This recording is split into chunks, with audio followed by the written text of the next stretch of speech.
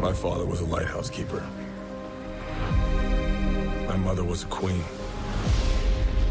But life has a way of bringing people together.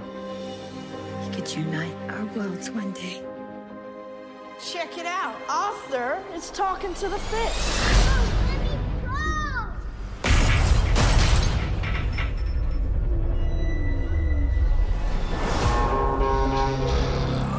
They made me what I am.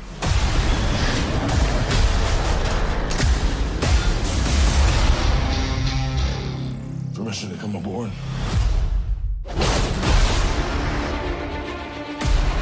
I've been looking for you. Your half-brother, King Orm, is about to declare war upon the surface world. The only way to stop this war is for you to take your rightful place as king. Trust me, I am no king. You do your best thinking when you're not thinking at all. That was the worst pep talk ever. Might want to strap in. Welcome home.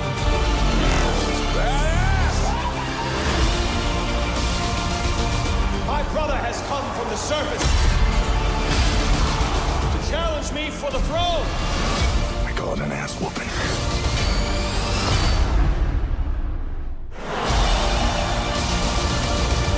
I'm no leader. I came because I had no choice.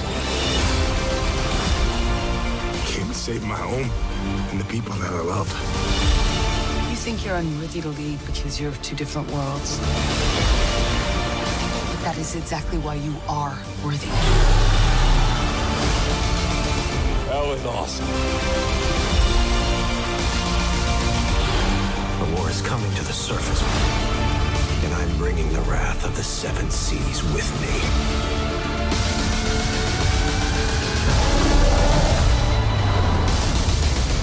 We're here. What are you doing? Wait. Should have a parachute. Redheads! You gotta love them.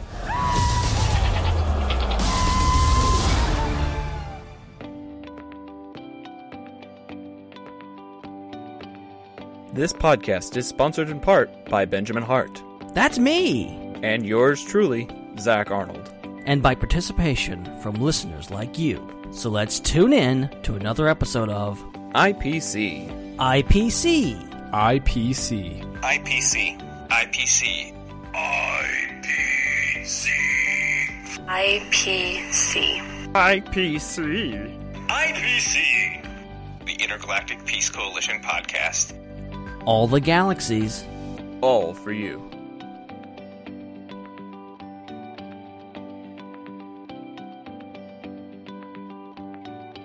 Hope you're prepared to dive in head first, because this episode's making a big splash. Hello, everyone, and welcome to another episode of the Intergalactic Peace Coalition podcast. My name is Zach, and I'm so excited to be with you on this fantastic Friday evening, or Saturday, or Sunday, whatever day you choose to listen on iTunes, or Google Play, or Podbean. However you're choosing to listen, welcome. We're glad to have you. And it's going to be a really fun episode. We got a lot to talk about tonight, both pertaining to our primary discussion and some news topics. So let's go ahead and jump right into it, bringing in the first of two voices that I've got with me tonight. That's right, we got a special guest on the show tonight, but I can't get anything rolling without my friend, my co-host, my good buddy, Mr. Ben Hart. How are you tonight, man? Oh, I'm doing fantastic as always, and I can't wait to discuss some Aquaman tonight. Yes, that's exactly what we're talking about tonight, and we've been teasing it for a while, but now we finally get to get into it. Yes, it's a movie from last year. Our last two episodes that were in 2019 are talking about movies that were released in 2018. Yeah, we're behind a little bit. Okay, don't hate us. Like we're catching up finally, and I'm looking forward to discussing it and introducing our guest. Yeah, that's very true. This was a big movie. It did really, really well at the American box office, at the international box office. It did a lot of things that gave a lot of people hope for the DC universe as a whole. Mm-hmm. And so I think it's just a little too big for us to try and tackle ourselves. And so we have called in for reinforcements, if you will. All the way from the Fandom Cantina, it's the founder and primary host of TFC, Mr. Sean Giroux. How are you tonight, man?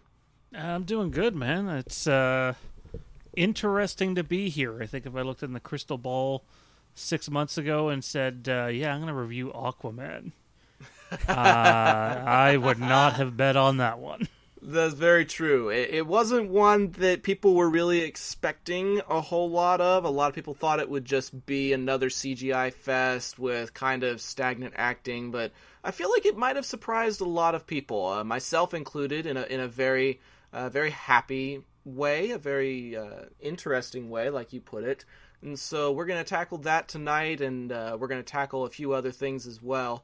One of the things that we like to do here on the show is get some news out of the way first, talk about some current events, and I think some of the most recent current things that have been happening to us have been good for the most part. There's some really good things to look forward to, but I think we need to get the sad and unfortunate out of the way first. We have our first quote-unquote casualty of celebrities here in 2019.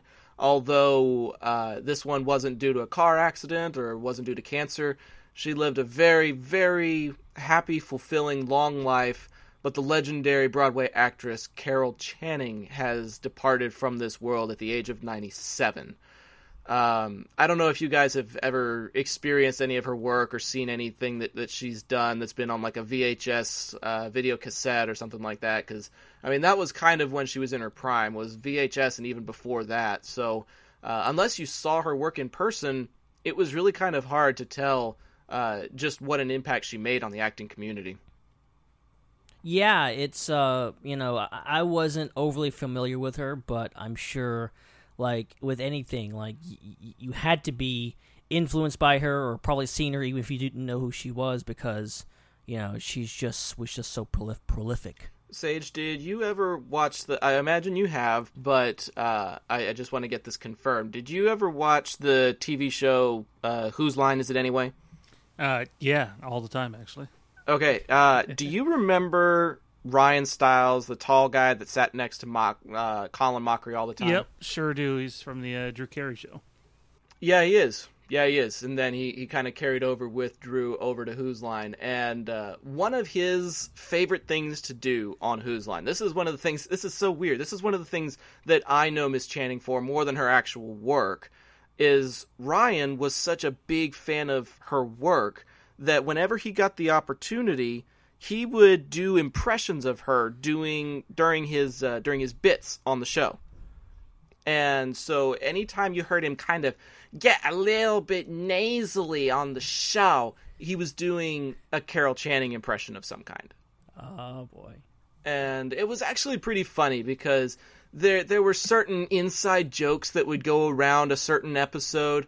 I think at one time they were doing a stand-up routine where you just pick random situations from a hat, and then you have to go out onto the stage and act it out in like 10 seconds or less. And at one point, one of the characters said something from one of the prompts that was like, "I'm Spartacus." And then some other situation came up, and Ryan went out there and in his Carol Channing voice said, "I'm Spartacus." And so, like, she had a very iconic voice, obviously. She had a very iconic demeanor that carried her through Broadway, and I think she did some comedy for a time. But, if you try and find, like, videos of her, it's really, really hard to do. I think there's some that are on YouTube, but not very many. But, the New York Times article that we found that was kind of like a electronic obituary said that Miss Channing's voice, gravel tone and capable of sinking to subterranean levels, was as distinctive as her appearance. When she sang a song in her exaggerated growl, it belonged to her forever. Only Louis Armstrong's own growling rendition of the song "Hello, Dolly" was a match for hers. So she had a lot of iconicism attached to her, and for the people that know her and know her work, I truly believe that she will be missed. Yeah, and it's almost like, I hate to say this almost, but like you almost are almost jealous of people like her. I mean, like Stan Lee and now Carol. She's lived to be 97. Yeah, and like had such an amazing mark on pop culture and the world. Like she had an amazing life. Like, you know, as I think we said with Stan Lee, like most of us can only dream of having the impact and the life that she had. Yeah. I mean, here I am. I just found out, and this isn't to be like demeaning to our own program, but it's just for comparison's sake, if you will. You know, we don't need any help with that. Like, I make fun of myself so much that I don't need help from others to make fun of me. I really don't. Guys, I know I suck, all right? But just for sake of comparison, I mean, during a Broadway play, you obviously impact hundreds of people just with that one production alone. But she was on Broadway for years and years. But to kind of do like a soft comparison and a little self-promotion, I just checked my time hop, and 1 year ago today, IPC had hit 5,000 downloads. And wow.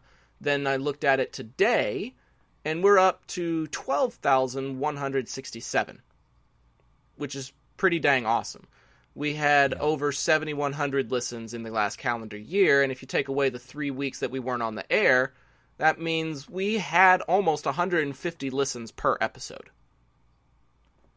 Wow. Which is pretty cool. But Carol Channing, she probably entertained 150 people per production, at least. You know? Yeah. So there's bound to be thousands and thousands of people who were affected by her production of Hello, Dolly and anything else that she was a part of. And so our condolences to her remaining family and friends and fans. You know, obviously we can't really rant and rave about her as much as somebody like Stan Lee, but I do believe she will be missed. Oh, yeah, totally. All right, so the next couple of pieces that we've got to talk about tonight are actually pretty interesting, and this one actually does relate to Stan Lee in a certain sense, because, you know, last week we talked about Spider-Man Into the Spider-Verse, and then this week, interestingly enough, we got the first trailer for the live-action Spider-Man Homecoming sequel, Spider-Man Far From Home. Thank you, Spider-Man. That was so good. Hey, sorry I'm late. Happy. You look nice. Thank you. You too. Thank you. New dress? Yes, it is. How'd you know? What just happened?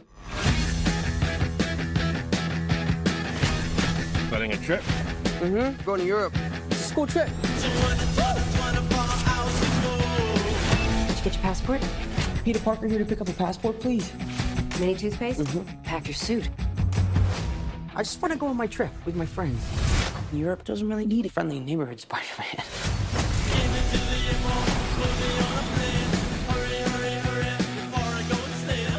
You look really pretty. Therefore, I have value. No, that's not right. I'm messing with you. You look pretty, too. I just want to spend some time with MJ. I think she really likes me, dude. That reminds me when I first fell in love. I had just finished my food coffee.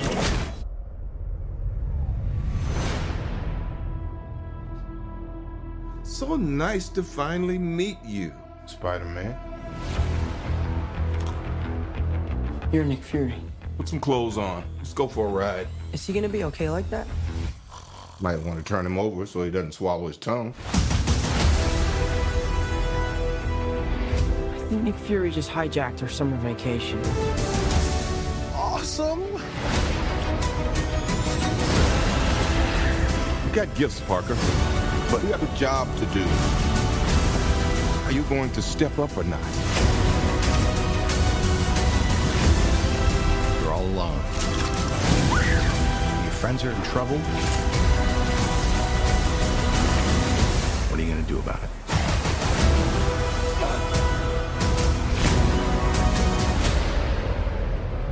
You don't want any part of this.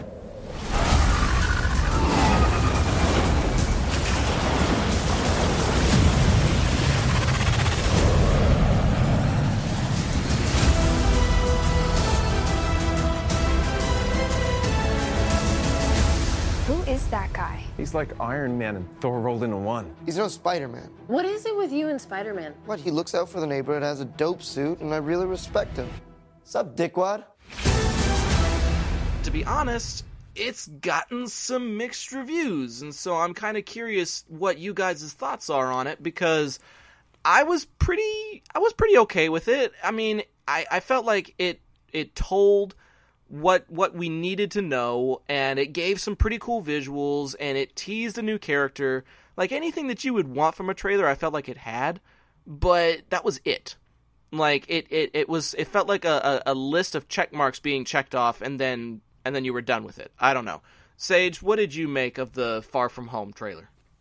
I wasn't, like, blown away by it. It's not like it was the greatest trailer I've ever seen, and yet I found myself sitting there going, the biggest thing that stands out about this trailer, when you look at the even the previous Spider-Man MCU movies, or the Amazing Spider-Man movies, or the I guess the original Spider-Man trilogy, is this movie looks the most different from all the other Spider-Man movies that have come out, and that has me intrigued. It's not just in New York again; it's something new. And I mean, Jake Gyllenhaal at the end. I mean, I'm a huge Gyllenhaal fan, so I really liked what I seen, and I liked that it seemed very different.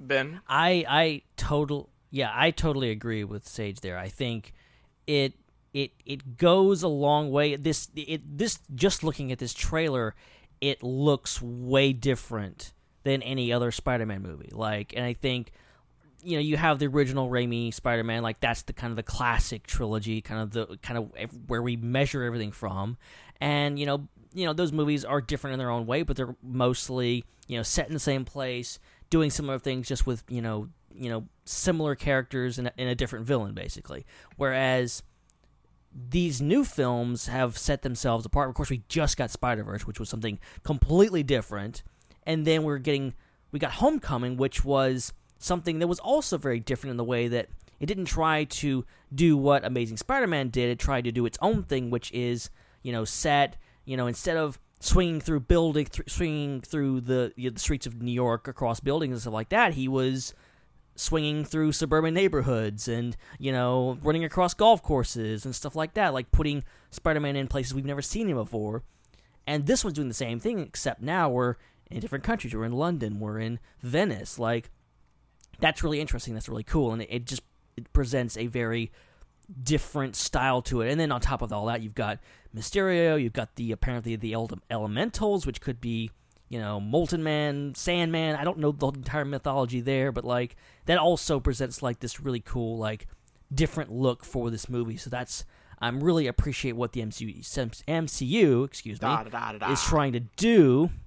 trying to do with these films, and not just retread everything like that. They just started with Homecoming. We really didn't even get Spider-Man's origin, like, outside of one line. Like, it's just been like, you were up to speed, you know what's going on, here we go. And we get the Ben Parker briefcase in there, which is pretty cool. But other than that, like, there's not much else. Like, they haven't even mentioned like Uncle Ben yet, I don't think. No, it's always been rather indirect. Although I did see a photo that was posted. I don't know, Sage, did the Phantom Cantina post it, or did I catch it somewhere else?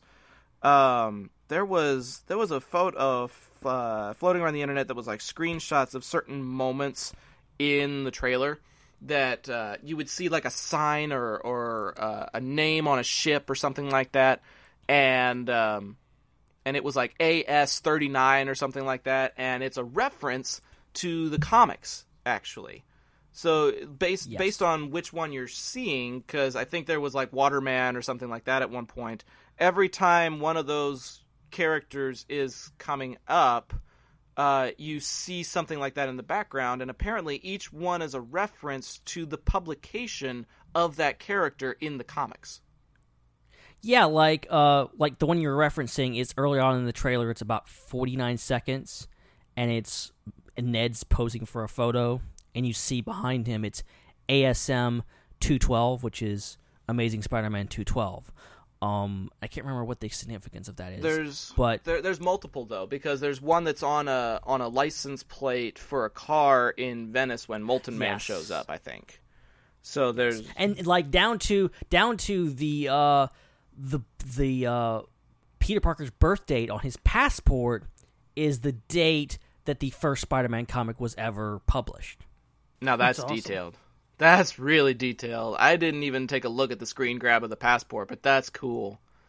That's really, really cool. Okay, so not the year, but the month and the day. Month and the day. Yeah. Spider-Man's not that old. He's not like from the 40s. Obviously, yeah. So here's the source of the controversy, if you will. Obviously, he's dust right now, according to the canon. Yeah. He's been snapped. How does he have a trailer? What do you make of the timing of it, and do you think it's like official confirmation that whatever it is that Steve came up with is successful, or do you subscribe to the theory that maybe this adventure is happening in a parallel universe that he was sent to after the snap? As far as I know, the movie takes place before Endgame. From what I've heard, before Infinity War. From what I heard, it was supposed to be after. I believe Kevin Feige kind of, sort of, may have confirmed it, actually, that this takes place after Endgame. I think that's what he said. I mean, it's not... I don't... Which is kind of a huge spoiler, right, to be honest. Because think about this, though. This is not the first post-Infinity War Marvel movie we've gotten. Ant-Man and the Wasp was also, released after that movie, directly after that movie. But everyone just understood that, hey, this is, stuff still going on, even though very cataclysmic events happened in that movie. Like, we're still having this other story happening, and it's very clearly that it was set before that.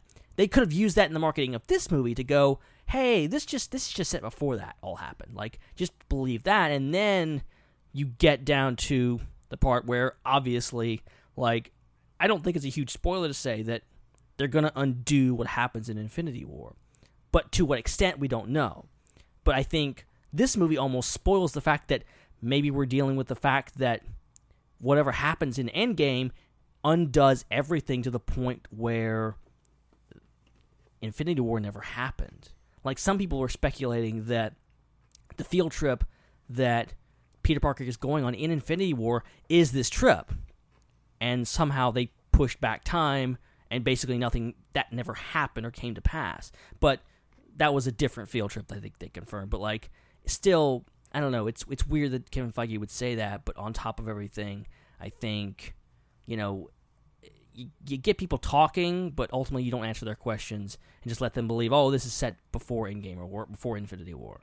Yeah, that's one thing that the MCU has been really good at doing lately, is starting the conversation, but not necessarily helping you finish it. And it's a little frustrating, because there's plenty of speculation, plenty of rumors, and nothing ever really gets confirmed. We never really go anywhere until after it happens.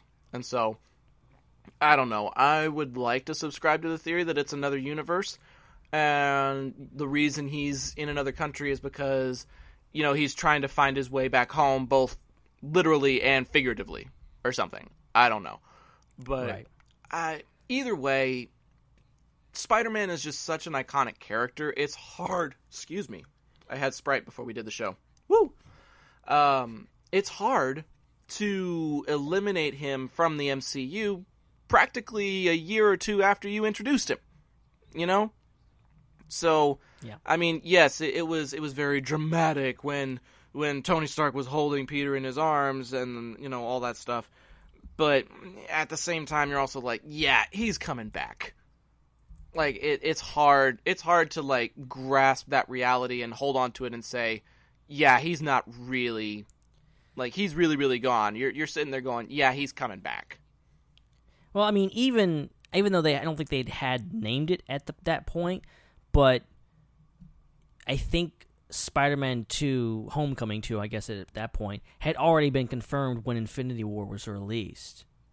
Yeah. And I remember my first thought in the theater, because, I mean, you see all those characters die, and I was like, holy crap, they're killing that, and they're killing him, and they're killing her, and they're killing her. And then when Black Panther goes away, I remember that one clicked with me. I was like, okay, this is going to be undone, because there's no way they're going to allow Black Panther after all the hubbub about that character and the fact that he's getting a sequel and he was so popular. There's no way they're going to kill him off here. Yeah. He's going to come back. Yeah. So that clicked in my head. So despite all of the confirmations or whatever that Marvel had said about future films, like my, cynical, logical brain went, nah, I'm not buying this. It was still emotional. It still hit you in the feels, but ultimately, they're going to fix this. Yeah. I think another thing to remember might be is that this is Tom Holland's last movie on his deal. He signed for 5 movies, and it's movie number 5. And to my knowledge, there's no extension in place yet. And with Sony doing, I can't remember what Venom did, but it beat the Spider-Man Homecoming box office. I wouldn't count out the possibility that maybe this is it. But who knows? Wow. Yeah, that's what scares me, honestly. Venom being as successful as it was, that really, and Spider-Verse too. Like, It really is. You see, I think everyone's pretty well enjoying what MCU is doing with Marvel, but it's not set in stone. Sony could pull back and go, it would be foolish of them to do so, because what makes this Spider-Man great is the fact that you have Tom Holland, but also he's in Infinity War. He's in all these things. He's getting to interact with people like Nick Fury and Tony Stark. Like, he's in this universe. You take that all away, and you're just stunting the story and the characters. And I don't know. I would hope and pray that Sony doesn't say, oh, we want our Spider-Man back. Like, hopefully they'll keep working with them. But it is like they have enough clout now to say, nah, we don't need you, Marvel. I'd like to hope, anyways, they find, middle ground somewhere and that greed doesn't win out, because I want to see Spider-Man story continue in the MCU, but at the same time, I would not be against seeing Tom Holland's Spider-Man meet up with Tom Hardy's Eddie Brock, even if it is in an alternate dimension and they find a way to make both work. I enjoyed both movies. Or just fold Venom into the MCU. Like, just do it. Or do a new movie where it's in continuity. I haven't seen Venom, but I think you could still do it. But I don't know if they're interested in that. Well, I mean, it sounded like that was Sony's first choice, was to have it be a part of that fold, because I felt like they thought maybe they'd make more money that way. But then when the director of Sony was sitting in the same chair or sitting in the same stage with Feige, and was making these implications about the similarities and the potential for crossovers, Feige just kind of looked at him cross-eyed, like, no. So I really don't know what their stance is on it. I'd be intrigued to see what happens, and I'm hopeful that Holland comes back, because I really enjoy him as Spider-Man. And like you said, Sage, Gyllenhaal as Mysterio is also really intriguing, because Mysterio's a really interesting character in the comics from what I've been led to understand. And it should be interesting to see what he tries to do in this movie as well. So we still got a ways to go. We still got Captain Marvel to watch. We still got Endgame to watch. So maybe some things will become a little bit clearer the closer to the movie we get. Maybe they can ease into a decision knowing that I'm sure they were worried Venom was going to be a flop. I mean, I was. And most people that I know that talk about this fandom-related stuff didn't have the highest hopes for it. And I got to tell you, I thought it was really good. It was super enjoyable. And, the near $1 billion it made in the box office would seem to suggest so as well. I did something right. Yeah, it hit the right notes for the right people, and from what I understand, it had a really, really great international run. Yeah. So, which is actually the same for our movie that we're discussing tonight. We'll get to that in just a few minutes here. We got one other little tidbit that we wanted to discuss. And, Ben, I don't know if you're going to have a whole lot to contribute to this one, unfortunately. I'll let you take over this one. This one is very near and dear to my heart, and Sage, I know it's close to yours as well. We've been waiting for this since, August of 2017, basically. The season finale was in August of 17, and it's been over a year, close to a year and a half at least. before we actually got any substantial information about this particular series and getting some closure to it. But this past week, we got our first teaser for the final season of the hit HBO series Game of Thrones.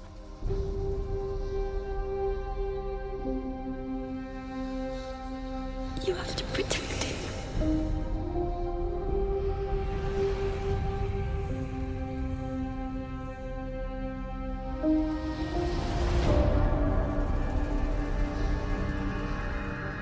All this horror that's come to my family. It's all because I couldn't love a motherless child. You are a Stark. You might not have my name. You have my blood.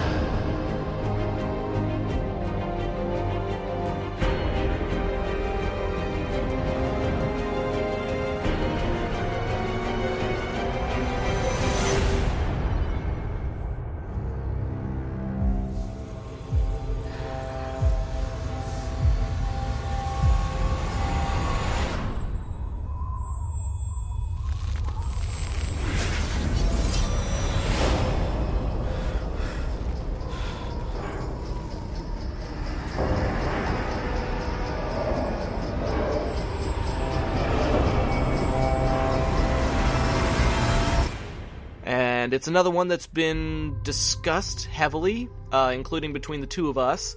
And I'm just curious, after seeing it a few more times, Sean, what do you make of this teaser and the implications that it has for the series as a whole?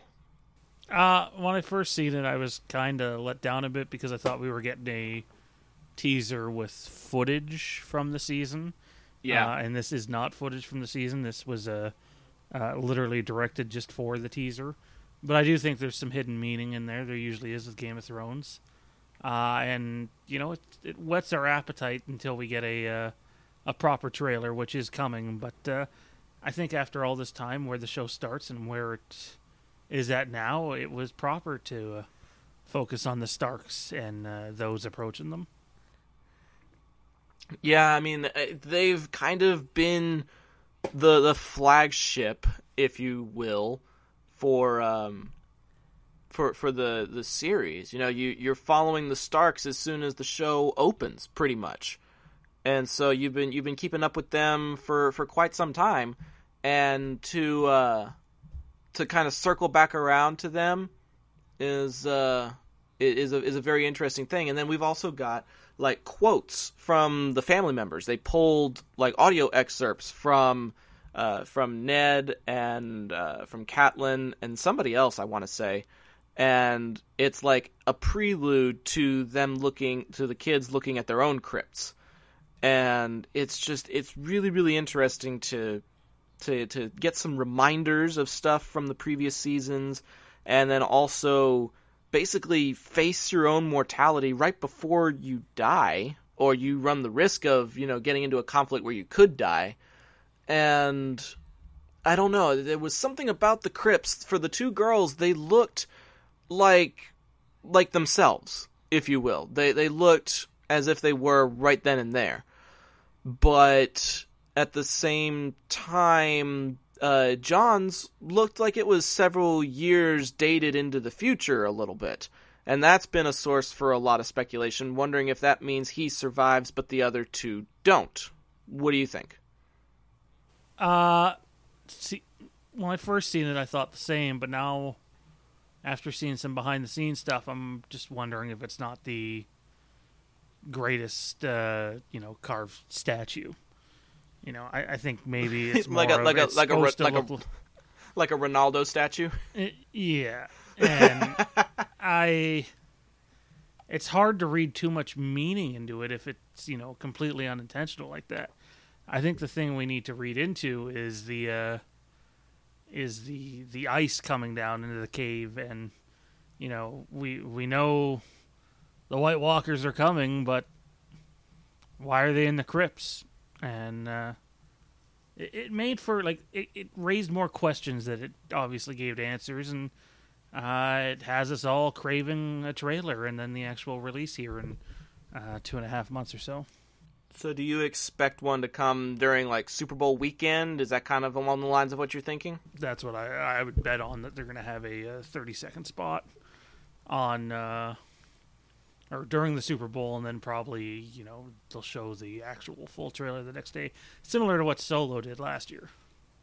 Yeah, I could see that. Can you imagine a Avengers trailer, Game of Thrones trailer, and Star Wars trailer? That all happens. It'll be the greatest Super Bowl of all time without even considering the game. And oh boy, that's why we have those Super Bowl trailer reaction shows for moments just like these. Yeah. So yeah. It's due. It's due when, Sage? Is it the 15th? The 14th? I'm sorry. Can you repeat that? You broke out for me now. It's due on April the 14th, correct? Yes. April 14th is the first, I guess you could say episode, but really we're getting 6 featured-length films, so... Right, they're each going to be like 90 minutes long or something like that. 90 minutes to 2 hours each, yeah. Jeez. Well, because Benioff and Weiss wanted feature-length films to be released into the theater, and HBO nixed it, and just gave them like a higher budget, saying, put it on our channel, we'll give you the budget that you need. It was supposed to be like a $130 million budget for season 8, and they've cleared 200. So, good Lord, we'll see. Good Lord. Okay, so in the midst of all that, we have a little announcement to make. Sage and I do, and then we're going to jump into Aquaman. See what I said there? Jump into Aquaman. In light of the return of Game of Thrones, we would like to take some time to discuss the series again, but do it in a very different way. Back when the fandom fraternity was around, we did a discussion of the series season by season, and that was really fun. But it was really, really comprehensive, and sometimes the episodes lasted like 3+ hours or something like that. It was insane how much we talked about this show. So we want to talk about it again, but in a different way. And I think we've come across a really, really cool method of discussing this show. It's going to be titled Call the Banners. And we're basically going to be talking about each important house of Game of Thrones per week leading up to the series. And then once the series comes back, we'll be doing episodic reviews that go into May, pretty much. So I'm pretty excited. I know, Sage, you're excited. It's cool to get back into the swing of things and to be discussing it in this manner. Yeah, no, absolutely. I think the first show we have goes live on February 11th, and the last show ends in June because the series itself won't end until late May. So yeah, it's a 17-part miniseries. Quote unquote mini series. We put the series in mini series. I'll put it that way. But yeah, we're going to be looking at the different houses. So we'll be talking about the Starks, obviously, the Lannisters, the Baratheons, and then we're going to be even getting down to the Boltons and the Greyjoys and some of the supporting families like the Tarleys and maybe Brienne of Tarth. Will get like a segment. So we're going to be as comprehensive as we can, looking at the rise and decline of the different families throughout the course of the series. So we'll have like one episode devoted entirely to the Lannisters right before the series premieres, and we'll be looking at what they've accomplished and who has survived up to that point over the course of 7 seasons. So should be interesting. I feel like I'm up for the challenge, and whoever else joins us will feed them to the dire wolves, if you will. Well, we have a Game of Thrones death pool that's set up, and it's on, I think, 41 or 42 characters that are still alive.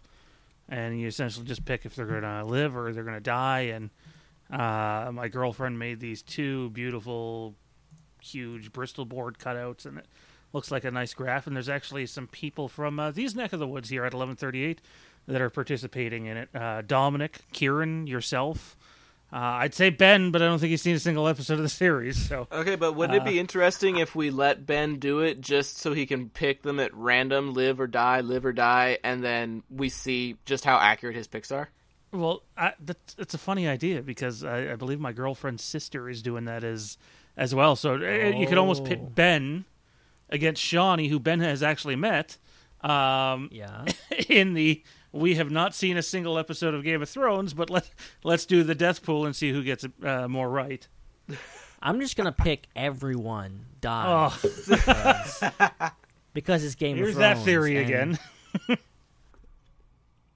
There is that theory that the Night King just wipes everybody out. No matter how much they resist, you just die. So No, it's gonna be like, end of Game of Thrones, the final episode, they're staring at each other down, somebody's gonna kill somebody, and then a portal opens up and Thanos shows up. And he's like, snap! Half of you gonna die. Oh, man, that got me. I was not expecting that. I'm sorry. That setup, though. Oh, man, that really got me. So, yeah, if you are interested in hearing our Game of Thrones discussions, that comes in early February, go follow the Fandom Cantina, go follow IPC, go follow us on social media, go find me on social media. I'll be talking about it a lot on my Twitter page at Zach_DFW. Call the Banners premieres next month, so be sure to stay tuned for that. Okay, are you guys ready to talk about what we were actually supposed to talk about tonight?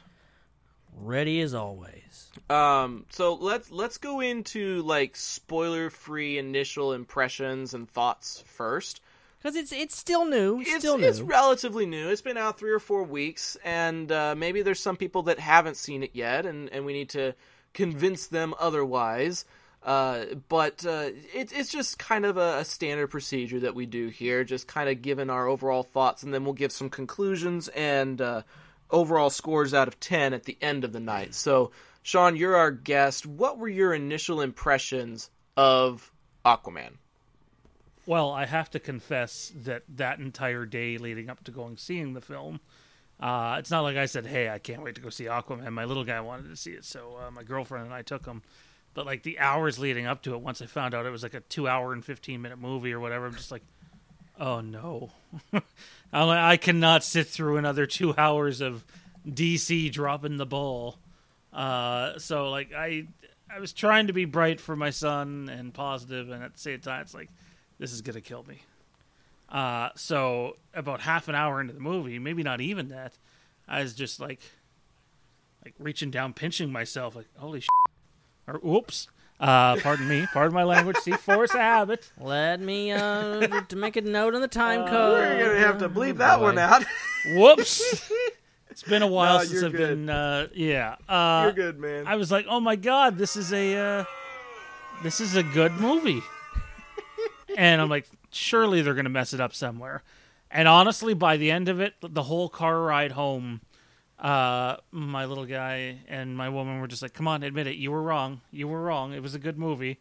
I'm like, it was a great movie, and I'm still trying to, between the CGI and the acting, and more importantly, the positioning of the performers, meaning the actors and actresses, and how they are seen together on screen, is amazing. James Wan, who, if you don't know, did the Conjuring movies, is brilliant, and I think as good as the cast is, the biggest thumbs up for me goes to James Wan.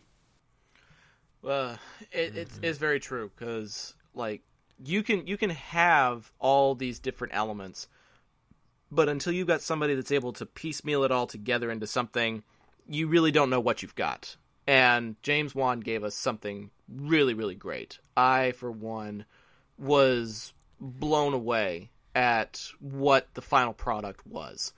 I really was not expecting all of the things that I ended up getting with this movie. I was hoping, okay, maybe we'll get a few of these, and then I can shrug my shoulder and kind of turn a blind eye to some of the other elements and just kind of live with what we've got as a total.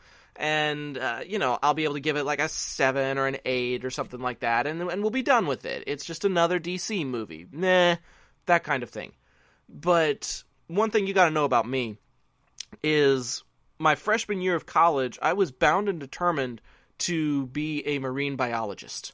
That was my goal. I wanted to be a marine biologist, and I wanted to study hierarchy of shark interactions and behavior.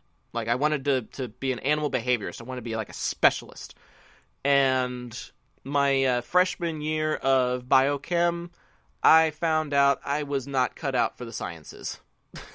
But marine life has always had a very special place in my heart, and Aquaman just reinforced that for me. I really, really got to experience marine life in a different way. I got to experience my nerdism in a different way. I got to just enjoy myself for 2 solid hours, looking at the visuals, looking at the acting, the characters, the music, the components. Everything just seemed to fit together in such a really, really cool way. And I was very pleasantly surprised at how entertained I was. And even at the moments where I thought I might actually cry. I literally had a few tear-jerker type moments in this film. And I got to go back and watch it today in an empty theater with reclining leather seats, which was amazing. Ooh. And I got to provide like my own commentaries on it and stuff, and I did not hold anything back when I had those tearjerker moments. I was like, oh, yeah! Like, I flipped out at certain moments because of how much I enjoyed them. And I got to do that unabashedly because nobody else was there to see me do it. But overall, thoroughly, thoroughly enjoyed this movie. Probably one of the most pleasant surprises of 2018, right up there with the pleasant surprise that is Into the Spider-Verse. Totally. And I agree with you guys wholeheartedly. I think you said you almost cried. I did cry. All right, I did cry. That's when I knew that I actually really loved this movie, was when that happened. And let me go back and say that while I wasn't dreading this movie like Sage, I was not looking forward to it as much as maybe I could have been. Just the simple fact that it's a DC movie, it's not, they don't have the best track record, I'm not as invested in this universe as I am something like the MCU, and overall, I'd heard good things, and I was still like, the trailers never got to me. I never really, it just never hit me in the right place to say, oh, I'm excited about this movie. If I hadn't heard like really, really good things from a lot of different people, I might not even like bothered seeing it, except for the fact that I kind of needed to see it to be on this episode. So, I was kind of forced into doing it. I twisted your arm out of obligation. Yeah. That's called peer pressure, folks. Yeah, no, it's just I'm bullied all the time. It's horrible. So I get in, and within the first 10 minutes, I'm getting all the feels. There's tears, there's laughs, there's great action. It had everything, and I was totally drawn in to this movie from the start, and it just got better and better throughout the whole experience. The characterizations are great. His mother and father are really, that's what got me feely throughout the whole movie was the Atlanta and the I can't remember his father's name. John. That relationship. John Curry. John Curry. All right. I only know him as Django. I should have called him Django. Okay. But well, I'm gonna give my first hot take of the night though, and I may get some oohs and ahs at this, or I may get hung up on. I don't know. But since I'm hosting, I have the freedom to say this.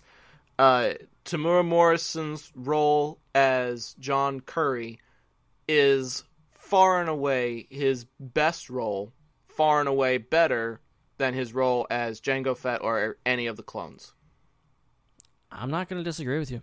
I loved his story arc in this movie. I loved that he was just a simple dude taking care of his lighthouse, and life collided with him in the form of Atlanta, and they fell in love. They had a kid. He had a life, and then that life was taken from him, and yet he remained loyal to her throughout the course of all the trials and tribulations. He raised a good kid who turned out to be a hero, and he got rewarded for it and got his woman back.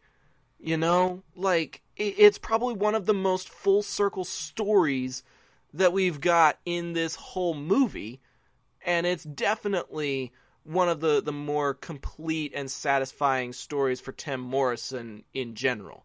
Like, the only other thing I know him as, like, he's done the voice of Boba Fett in the Battlefront games, and he was Jango in Attack of the Clones, and he was the voice of Moana's father in Moana. Uh-huh. That's really all I know him from. I know that he's got other roles, obviously, but I really, really enjoyed John Curry in Aquaman. Probably one of my favorite characters, just because of his story arc. It was awesome. Yeah, it's really kind of the heart of the movie is their relationship, and them. I don't think it's a spoiler to say, like, it's in the trailer and they jump right into it. That's what I actually appreciate about this movie. Like, in the first 10 seconds, you have John Curry meeting Atlanta, and like, that's cool. Like, there's no lead up. It's just like, boom, you're into it. This is the story. This is these characters. And it draws you in, and so I was completely invested in that, and then getting to know Aquaman himself, which was so great. I mean, Jason Momoa is great on his own, but as this character and this, he's just fantastic in this movie, and he gets a great arc. He gets great characterization. Really well acted, really well scripted. And that's what I can say about the whole entire movie, really. All of the roles are really well cast. They're really well acted. Really fantastic. Just all around a great cast that holds this whole film together. They really do. And I think that kind of goes off of what you may have been alluding to a little while ago, Sage, is the pairings that we got in this film were really intentional and really well done. Because, let's be honest, when we watched Justice League, Jason Momoa looked a lot like a supporting character.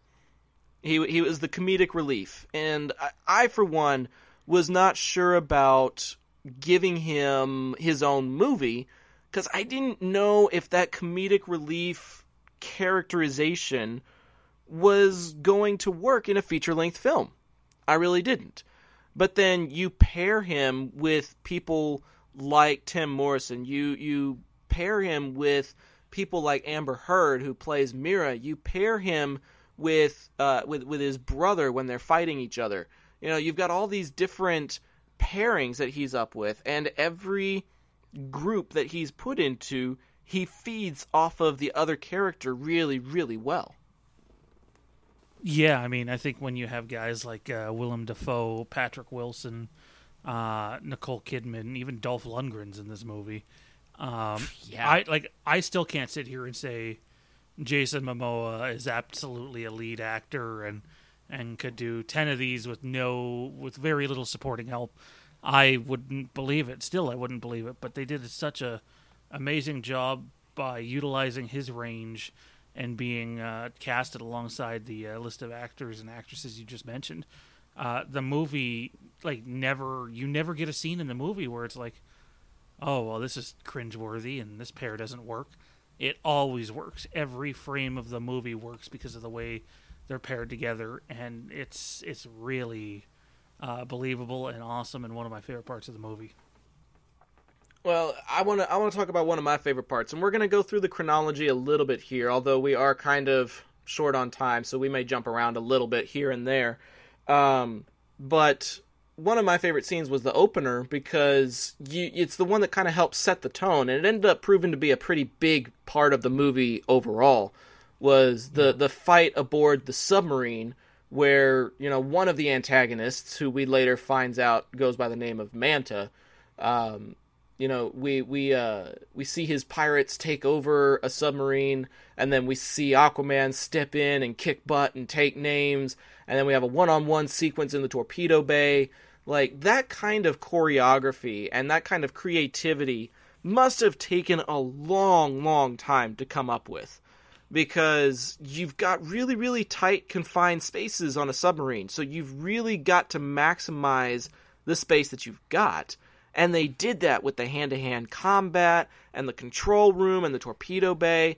Like, everything about that sequence was so well organized from a choreography and fight sequence perspective that I was very, very impressed that they were actually able to use a submarine the way that they did.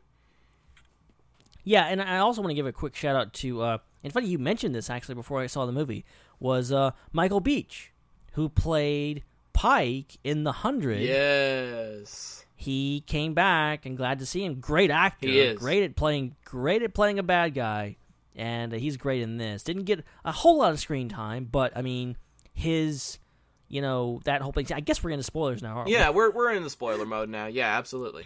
Now, I'm fixing to spoil something, guys. So if you haven't seen the movie, this is like first 10 minute stuff, so it's not a big deal. But, the Manta's father dying, like, that's a huge thing. And I think the whole sequence is great, but I think it's a great character moment for Arthur. I think that you have this heroic dude doing what I think a very human thing, a very kind of like logical thing that a lot of people may make the same choice, which is like he's fighting these guys, and we're always used to the hero doing the heroic thing. Yep. He's going to help the bad guys because they're distressed. And he turns around and he's like, nah, screw you. You're the bad guys. Like, you killed innocent people. It's a great line, but it's going to come back to haunt Arthur. And that you can't help but feel sorry for these guys. Even though they're a-holes who came in and took over a submarine and killed people, like, you still can't help but feel remorse for this guy for losing his father. And he's the bad guy, but ultimately you kind of understand where he's coming from through the entire movie. Yeah, of course he wants to kill Aquaman. Like, Aquaman was kind of a douchebag to him, even though, like, he was kind of justified too. So it's like, I love the dynamic there, that it's a great character moment for Arthur, and ultimately it comes back to bite him in the ass, and it's something that he understands that, hey, I made the wrong call there. Well, yeah, I think that's one of the really cool things that I like about this movie in general, is the antagonists are very relatable and believable characters. Exactly. You're looking at somebody like Manta who's looking to get revenge for the loss of his father, and, he has several opportunities to do so over the course of this movie. But then you also take a look at King Orm, who has lived in Atlantis his whole life and wants to do what he thinks is best for his people, and is trying to, be a ruler, but he's got this half-brother that keeps getting in the way. And he sees him almost like a nuisance to a certain degree. But that nuisance ends up proving to be, the better ruler in the end. But it just takes a lot of crazy adventures and a lot of really crazy moments to get there.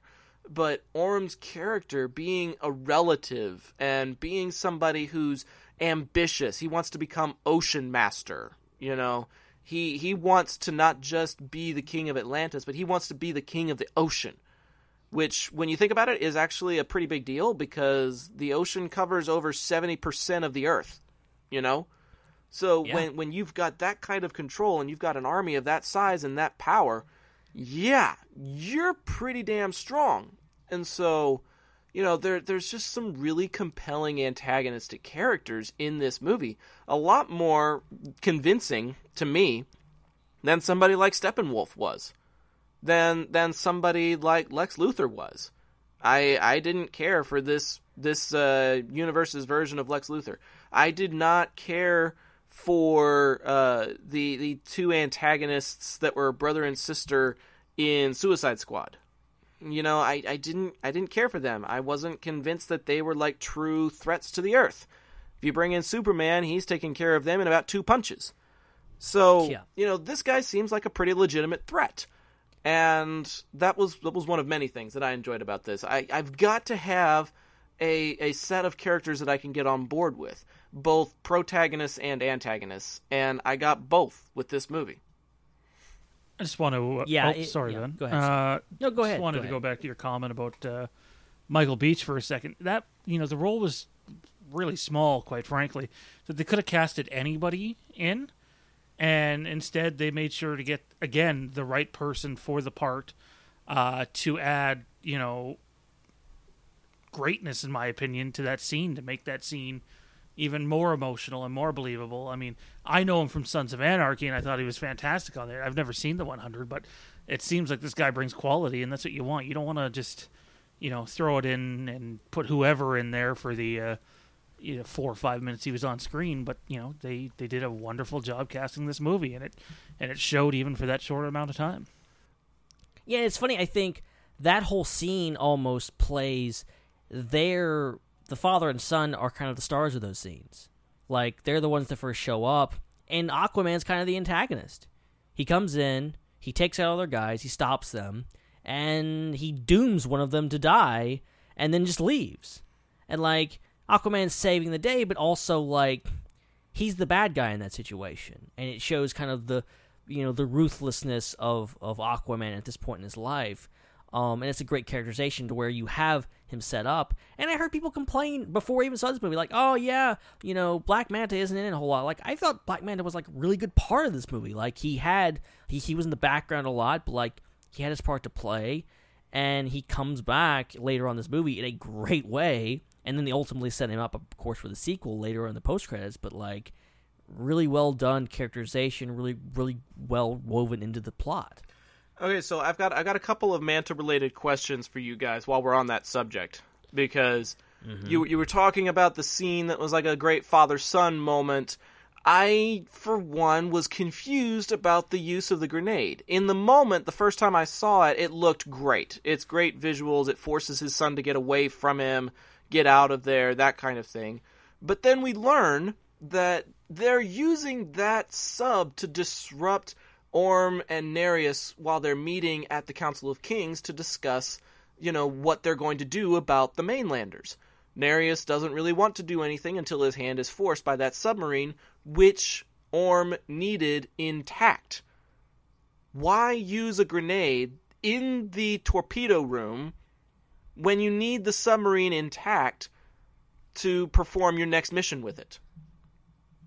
Did it destroy the submarine? It didn't destroy it, but Orm complained about how it was barely usable. See, I just now got the fact that they used that same submarine, to attack the council. Like, and there was a lot of explanatory dialogue in there that I know I missed a few things, but like, I don't feel like that was very well explained, because I was confused at that point. Like, where's the submarine come from? Like, it makes sense now that you say that. Like, yeah, of course, it's the submarine from the start of the movie, but like, it's kind of like there's a disconnect there. And also, yeah, it doesn't make a whole lot of sense that he would. I mean, I guess like he's trying to save his son, he'll do anything, whatever. But like, well, how do they use the submarine afterwards? You seem like it would just blown up. So yeah, that's my thought. Is maybe only Black Manta knew the purpose of the hijacking mission to begin with. And maybe his dad thought it would be okay to send the ship down, but, when he's using the stealth sub and he's up in the North Sea and the commandos come up and give him his gold reward, Orm shows up in like that watery hologram, and he says something to the effect of, the ship you provided was badly damaged, but it served its purpose. And so Manta was using the submarine to force everybody into forming like that alliance so that Orm could attack the surface dwellers. Yeah. So, I mean, that would probably be like my one nitpick that I've got is, why the grenade if you need the sub intact? Because the sub actually plays a pretty big role in, convincing Mira that she needs to go back up to the surface in order to try and convince Arthur to come back. Actually, I think she's already gone by the time the attack happens, because when she makes it back to Atlantis, who is it? Volko? Is that his name? It's Willem Dafoe's Dafoe's character. Why can't I find his name? Volko, yeah. Volko tells her that he was there at the time of the attack and saw that it was a human warship. So, I mean, it just sets all the other gears in motion and gets things rolling, and then they decide to kind of strike back. They kind of retaliate a little bit, the ocean dwellers do. And Sage, I wanted to get your thoughts on this particular sequence. Just because I imagine I may be wrong about this. I may just be assuming things about you, but how often do you frequent the coast? Once. Once or twice? No, like once ever. Ever? Okay. Okay. Well, then I made an incorrect assumption about you. I apologize. But we're talking I don't like the ocean coast, right? I mean, any coast would be fine. Oh, well, then I live 5 minutes from one, so... Yeah, I mean, it doesn't really matter to me, because I live like 400 miles from the nearest large body of water. If it's not a lake, then, whatever. But the tidal wave sequence, when he's driving his father home, and you see like a giant ship kind of come up out of the water as well. Like, I don't know, maybe the CGI was a little too heavy there for me, but I'm just curious what your take was when you saw, like, not only a giant wave coming up towards the town and towards them, but, like, it almost looked like a destroyer, for crying out loud. It was a big ship. Yeah, it was like a big fishing ship or something. I thought it was military. I thought I saw guns coming off of it. Was I mistaken? I assumed it was just like a giant fishing boat, just simply because it's a fishing thing. But it could have been military, because the whole thing was that they were throwing literally everything up out of the water. Mm-hmm. That was submarines, ships. I mean, they show a shot look like Miami or something, and there's a giant there's submarines and there's an aircraft carrier, and it's just on land, and a pile of pollution as well. Which I was surprised by that. I liked that whole thing with you pissed off the people in the ocean. They're gonna throw your garbage back, because we do have a garbage problem in the real world too. But I was surprised by that. Like, can you imagine how many people that killed? Doing that? Oh, yeah. Arthur and his father barely survived, and they're in this tiny fishing village. You throw a wave, if that happened, in real life, I would be dead. No kidding. I live of just a mile or two from, a large body of water. So yeah, I'd be dead. From the Gulf, yeah. I asked the wrong person that question, didn't I? Oh well. So here's the thing. I don't know, Sage, have you seen the original Star Trek movies? Any of them? A couple of them, yeah. Okay, so this may be a good question for you, or it may just be another comment that I make off on my own. After the tidal wave hits Maine, Mira convinces Arthur that he needs to come and stop this war before it begins. He agrees to it, and he goes through a series of flashbacks as they're making their way to Atlantis. And so first, my first part of this question is actually for both of you guys. When you entered Atlantis, when you see the bridge and the superhighway, and then you actually make it into Atlantis, what other movie vibes did you get? Because I got several during that sequence of about 5 minutes there. Ben, what kind of vibes did you get on the approach to Atlantis and the entrance into it? I think the obvious one is Thor and approaching Asgard with the whole, the giant bridge, big bridge and stuff like that. And you can even you could draw comparisons to Black Panther and Wakanda too, I think, because it's such a secretive location, that kind of thing. Right. I mean, and there's a lot of parallels between Black Panther and this movie. Some are not so, it's not totally, obvious, but obviously, you have the whole person wanting to be king or needing to be king, and another person trying to take over and stuff like that. It's pretty, it's out there.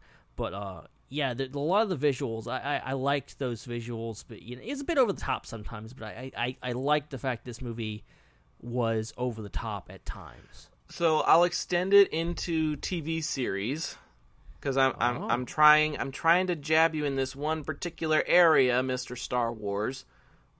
Oh. Was there a particular TV series that you got some feelings from when you saw them enter into Atlantis? Are we talking Ryloth? I'm not talking Ryloth. Okay, what could he be talking about? What could he Tatooine, perhaps? Nah. Tatooine is when we're out on the Sahara a little bit later in this film. I know the one you're talking about, but I can't remember the name of it. You may as well say it because I'm clueless as usual. It's Mon Cala. That's it. Yeah. Oh, yeah. There you go. The Mon Calamari world, the water world that we experience in, what was it, season 4 of the Clone Wars? Yeah, that was season 4 opener. Holy smokes. It was as if Mon Cala had been brought to life for me. Like, you've got the jellyfish that have so many different blue and pink neon colors coming off of them. You've got people that ride on manta rays and sharks and seahorse dragons and things like that. Like, oh my gosh, my imagination was on fire during that sequence. And Sage, I don't know if you caught this one or not, but the bridge that enters into Atlantis, the one way in, one way out kind of thing, all of those vehicles clumped together reminded me a lot of the futuristic superhighways they show us in the Blade Runner series. Actually, that was one of my comparables for this part of the movie was Blade Runner 2049. When you're first going in and the visuals, it's there's actually a few comparisons in this movie. That part hits Blade Runner 2049, but my favorite underwater parts are when they're in like the non-heavy CGI. I mean, it's all CGI, but the less bright areas where you get the awesome rock structures, and it has a real the anglerfish or prehistoric vibe to it, and even a little like Game of Thrones, honestly, with the underwater structure of some of these places. My favorite part of the underwater stuff was actually where they would, like, when Mara would use her powers to, like, create air bubbles. Yeah. And, like, my favorite thing about it was, like, they go into, like, they sneak into, Atlantis, and they go down and they go to the shipwreck, which is really cool. Like taking advantage of, like, okay, this is stuff that would just naturally be on the bottom of the sea, of course. And they go in, and Valko's in there, and they go to meet him, and they've created this air bubble around the ship, and they go in and it's dry. And I'm like, I'm cynically going, well, okay, of course they're going to do this, because, like, they want to have this big talking scene, and maybe they want to save a little time and money not having to animate hair and all this kind of stuff for people underwater. They can just have this scene where it's dry. They're in normal circumstances. And then William Dafoe is like, oh yeah, well, we created this air bubble because it reduces, like, people being able to hear us and sense what we're doing, and also keeps the animals out. And I'm like, that makes so much sense. Like, that is brilliant. Well, and also like a classism kind of thing, because they said only the highborns can breathe both air and water. Yeah. So that's why you've got the soldiers coming in with full above water armor on, because if you're not highborn, you can't live in that environment. Yeah. So when it I'm sorry. I don't know what separates highborns. I don't know what makes people highborns and not highborns, because, like, at first I thought Patrick Wilson, I can't remember his name. I thought he couldn't breathe out of water, but apparently he can, because he does in the end. But most of the soldiers, of course, can't. I think he just chooses not to be honest. Maybe so. I think Orm's just kind of in a place where he's like, I don't have to go to the surface yet, so I'm not going to. Haha. So yeah. Also, fun fact that I just learned today that I was watching Mr. Sunday Movies is breakdown, because I didn't see the movie right off the bat. Normally speaking, I forget about those things after. They actually, the design of the characters, of course, the original like design of Aquaman is this blonde-haired, blue-eyed guy. And, of course, Orm is blonde-haired and blue-eyed, and that's intentional. He is modeled to look like the original Aquaman. And Aquaman is designed in opposite of that. So basically, Orm is playing kind of the part of the original Aquaman, whereas you're getting a new take on the character with Jason Momoa. And it's a take that I'm totally okay with, because it makes sense that the king of the waters would be an islander. Like, right. There really wasn't any conflict in my mind for that kind of a choice whatsoever from the beginning. We have enough blonde-haired, blue-eyed heroes. Yes. We do. Yes, and it doesn't bode well for me should I ever try and break into the movies. Telling you. But Chris Hemsworth, Chris Evans, just. They ruined it for all of us, man. I'm never gonna be like that. But there's another movie vibe that I got from this. I'm going to be listing off a lot of different vibes that I got, and I'll probably try and list as many of them at the end as I can, because I got many different references. I've got a few myself from later on in the movie, so many. So many. But this safe house that we keep going back to, the place where the big reveal about the trident of King Atlan is described, the commandos in the fight scene, he gets taken from there to be taken before King Orm, all that stuff. Sage, that safe house, I haven't seen the movie in a while, but that safe house gave me a lot of vibes of the wrecked ship that Khan is living in Star Trek II, The Wrath of Khan. Oh, you're right. It does gotta have that vibe. I like I said, I haven't seen that movie in a while, but the isolation and the broken down nature of it, and it's basically like Wrath of Khan in reverse, because Khan's ship is down in the desert, whereas this one is down underneath, the bowels of Atlantis. But Wrath of Khan was one of many references that I got from just subtle creativity, and I can't help but imagine that was intentional. I'm going to mention this now. I know it's later in the movie, but I know I'm going to forget to mention it. Of course, they've been very open. I think James Wan specifically has talked about how the movie was heavily inspired by not only Indiana Jones, but Romancing the Stone.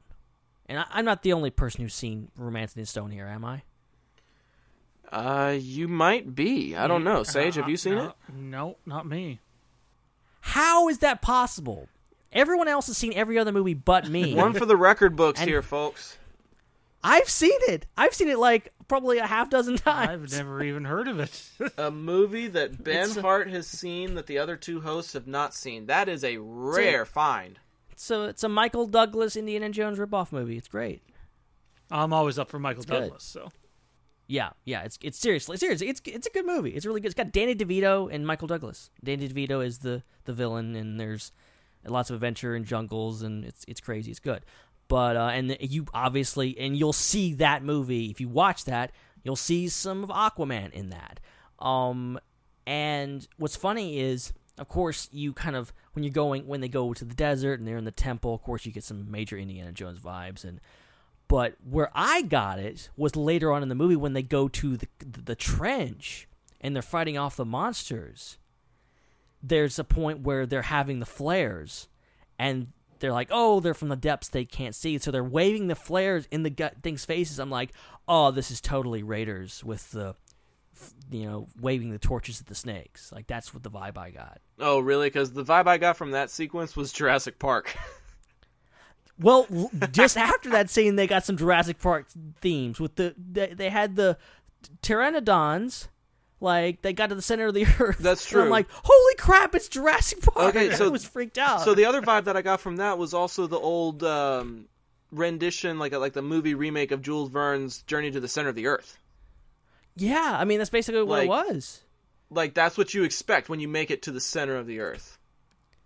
So, yeah, I mean, that was also I think Orm was riding on a Mosasaurus, so there's a Jurassic World entendre for you. Oh, yeah. I didn't even think about the fact that there was some prehistoric sea creatures in there in that battle. Dude, that's cool. I geeked out during the Council of Kings when Orm's company was riding on the backs of great white sharks. Like, oh my God. Holy crap. Holy crap. Volko was riding on a hammerhead, and Orm was on a Mosasaurus, and the rest of the company was on great whites. Like, that was one of my biggest geek out moments of the whole film. I think the best part about that is they took the time to make them look good, too. Like, that could have been very cheesy and very bad.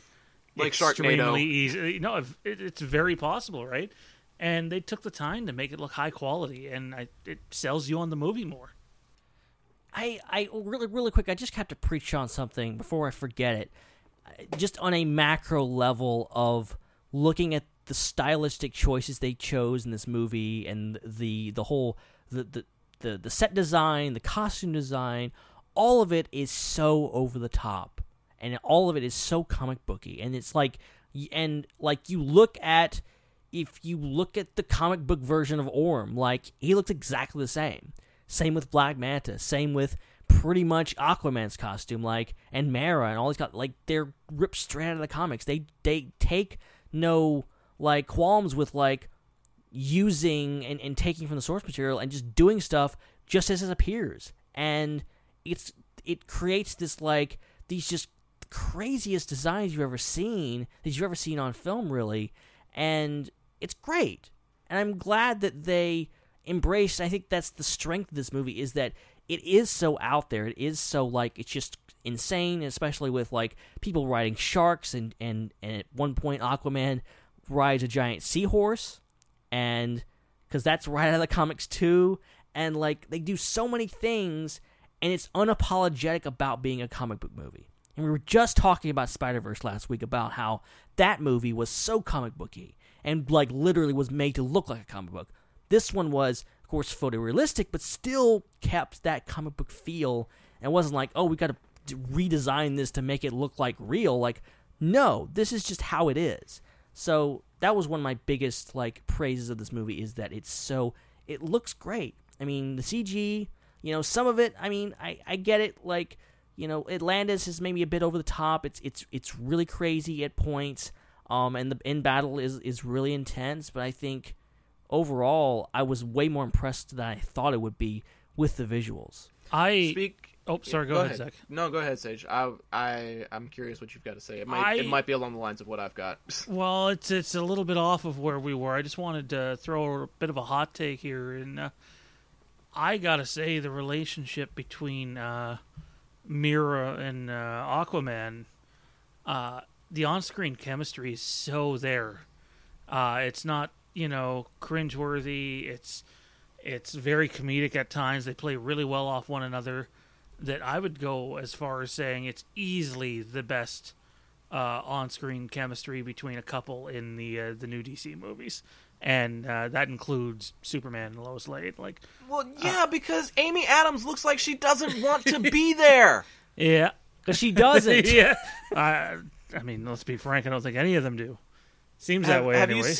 Have you seen her in Arrival? Like, her role in Arrival compared to her role as Lois Lane is like night and day. You can tell that she wanted to be part of Arrival. You can also very blatantly tell she is not interested in being Lois Lane anymore. I mean, this is off topic. I don't see Lois Lane when I look at her at all in any way. But they're going to have to recast her, too, because I think she said she's out. Seriously, she said she's out of the DCEU. So, Cavell gone, Affleck gone, Amy Adams gone. That's why they're doing... Hopefully Jesse Eisenberg gone. That's why they're doing Aquaman. Yeah. I'm just saying. Aquaman is the new MVP of this series. Dude. He really is. Okay, This should have been the first movie they did. Be honest, though. Did you think you were going to say that 6 months ago? Because I didn't. I was ready for this to be a disaster. No. Because the DCEU's reputation precedes it for mediocrity.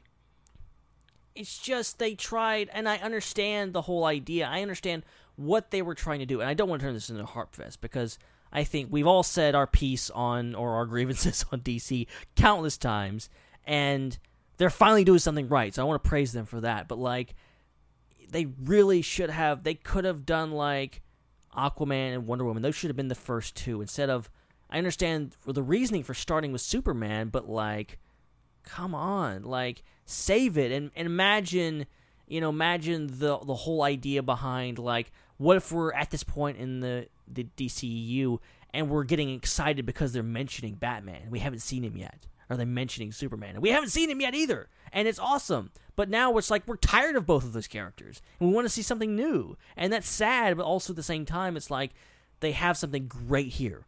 With Wonder Woman, with Aquaman. Two great films with great characters, with great, interesting stories and interesting side characters to them that they can really build on. And they've turned Aquaman. Aqua-frickin-Man! This dude who's been a joke on the internet for how many years, he's now the most badass superhero you've ever seen. And he's got this depth to him, and this great actor behind him, and great writing. Did you just say what Aquaman? You said Aquaman has depth to him? Oh, shut up. And with that, I'm done ranting. Oh, man. I love your rants, though, because you're 100% right, dude. You are 100% right. I tell you what, though, we're getting close to the end of the program, but we've got a couple of things that we need to do first. So let's hit the pause button for now at the end of this tangent. We'll pick up a couple more in just a second. We are going to push the pause button and go to a brief program identification and commercial break, and we'll see you on the flip side as we wrap up our discussion of Aquaman.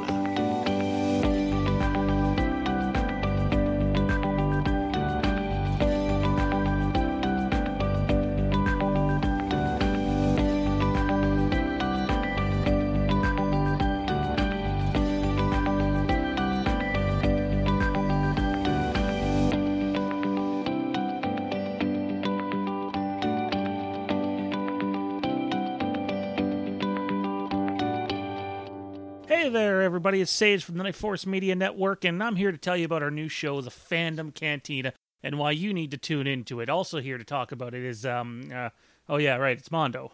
Wait. So you think I'm like an afterthought? Let me tell you something, okay? You act like I don't know anything about Star Wars I and never the said Force or other movies. I'll have you know I was a Movie Pass subscriber, okay? And I subscribe to A-List, and you act like I don't know anything about television. You know, like all those fancy shows and video games. Let me tell you something, man. I have beaten 50 video games this year alone, and 50? You don't think that I like making odd-numbered countdown lists up? Oh, you are sadly mistaken, sir. So yeah, that's what our show's about. You can catch us 10 p.m. Eastern, Wednesday nights, Mixler's Night Force Media. See you then.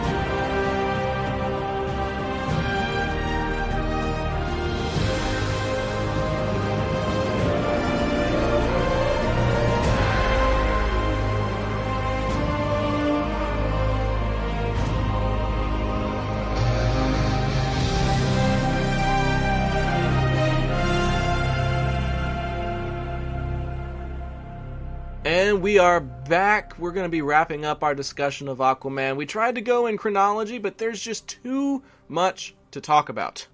I feel like we could do like 5 episodes on this we one movie. Really could, because we got... And it's all good stuff. It's all good stuff we have to say, I think. Like, and that's great. I'm glad we're not harping on how terrible this movie is. I'm glad we got something to be excited about. Absolutely. Abso-freaking-lutely. So what we're going to do then is we're just going to pick like our favorite couple of scenes that we really enjoyed so that we can harp on those things that really, really stood out to us. I mean, Atlantis was one of those for me. The fight in the Ring of Fire was a really great sequence. The fight in Sicily was really cool. So, Sage, I'm gonna yield the floor to you. What were let's say 2 of your favorite sequences from this movie and why? They're really close together. The first, or I guess the one would be the consolation winner for me. The runner-up would be the fight between him and Manta in, I think they're in Italy or some place that looks rather exotic. I think they said it's Sicily. Is it? Okay, well, I mean, it looks incredible. The visuals are great. Yeah. The fall down the mountainside there, the battle on the rooftop. It's really cool. And some of the scene or interactions you get with just like the common citizen as it's going on is funny too. But my favorite part of the movie is when they it's not underwater at all. They jump out of the plane that's carrying them without the parachutes and land in the sand, and just that whole sequence to the point where they go down and they get the key thing to open. It felt more like Indiana Jones than the last Indiana Jones movie did altogether, and that was awesome. I loved that. That's a hot take for you. That's a spicy take right there. That is a really spicy take, but I don't entirely disagree because, even if there had been like a comedic relief or something like that in Indiana Jones, I could totally see somebody being like, I could have just peed on it. Like that's a line that's been around since the first trailer came out, and so it wasn't like a big surprise when it happened. But after all the glitz and glam and spectacle and whatever that we've seen, you then get a little zinger like that. That's just so funny. And to follow up your take on Sicily, I got some Indiana Jones vibes from that as well. I got what was it, Raiders of the Lost Ark, when they're up in North Africa. And they got some of those chase sequences that are happening in the crowds and stuff. It was like that, only on the rooftops of those locations instead of in the streets. And it's just so out there.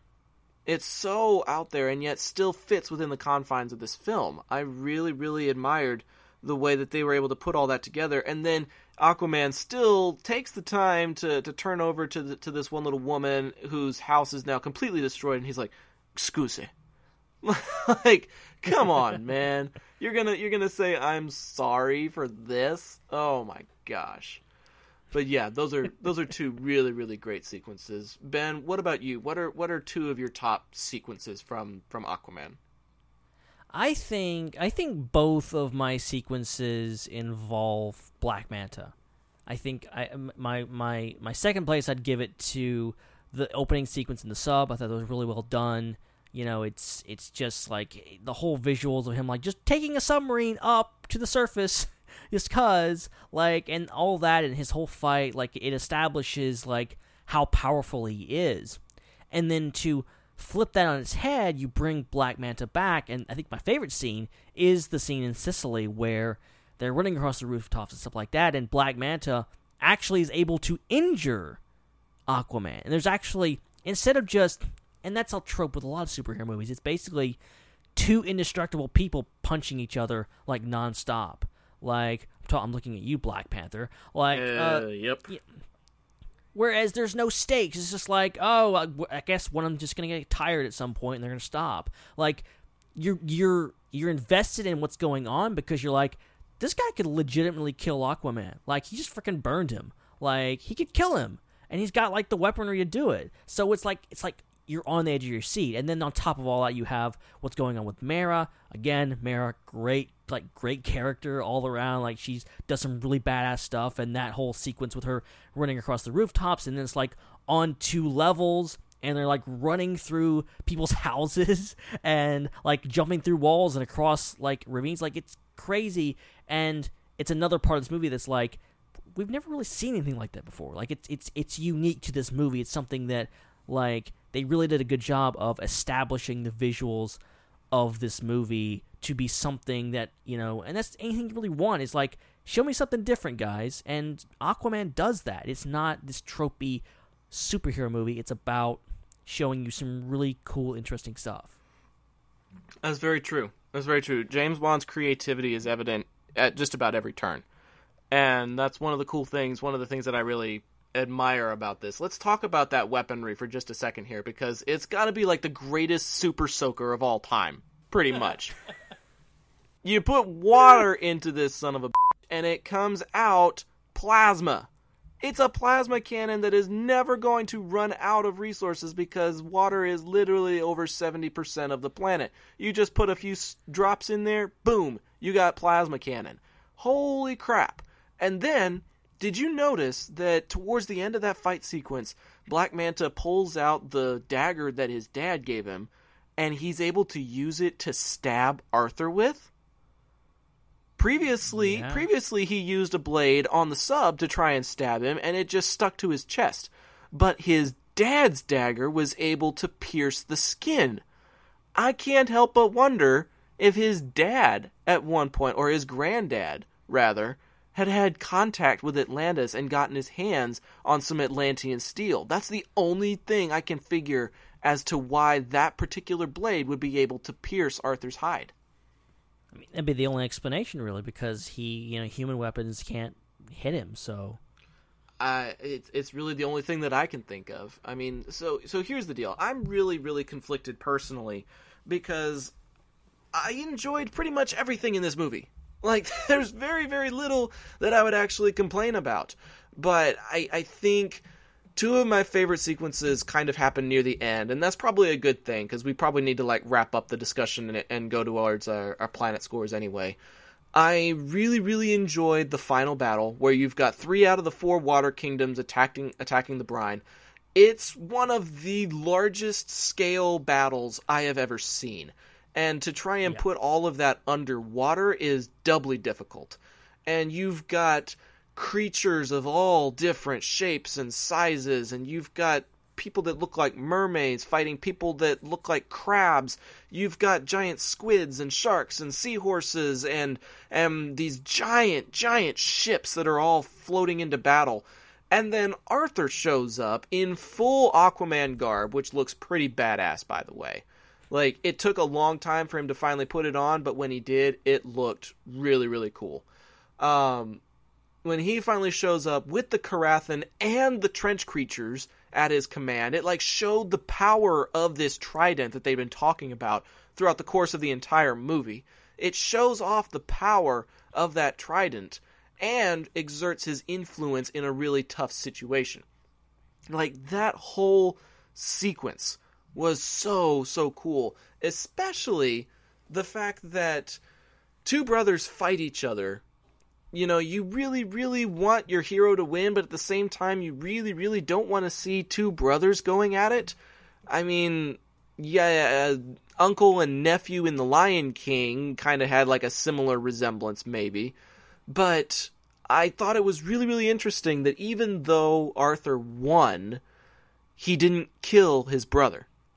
His brother was literally asking to be killed. He wanted to, accept his defeat, accept his fate, and then his mother shows up. His long-lost mother, and Nicole Kidman, oh my gosh, she stole this scene, guys.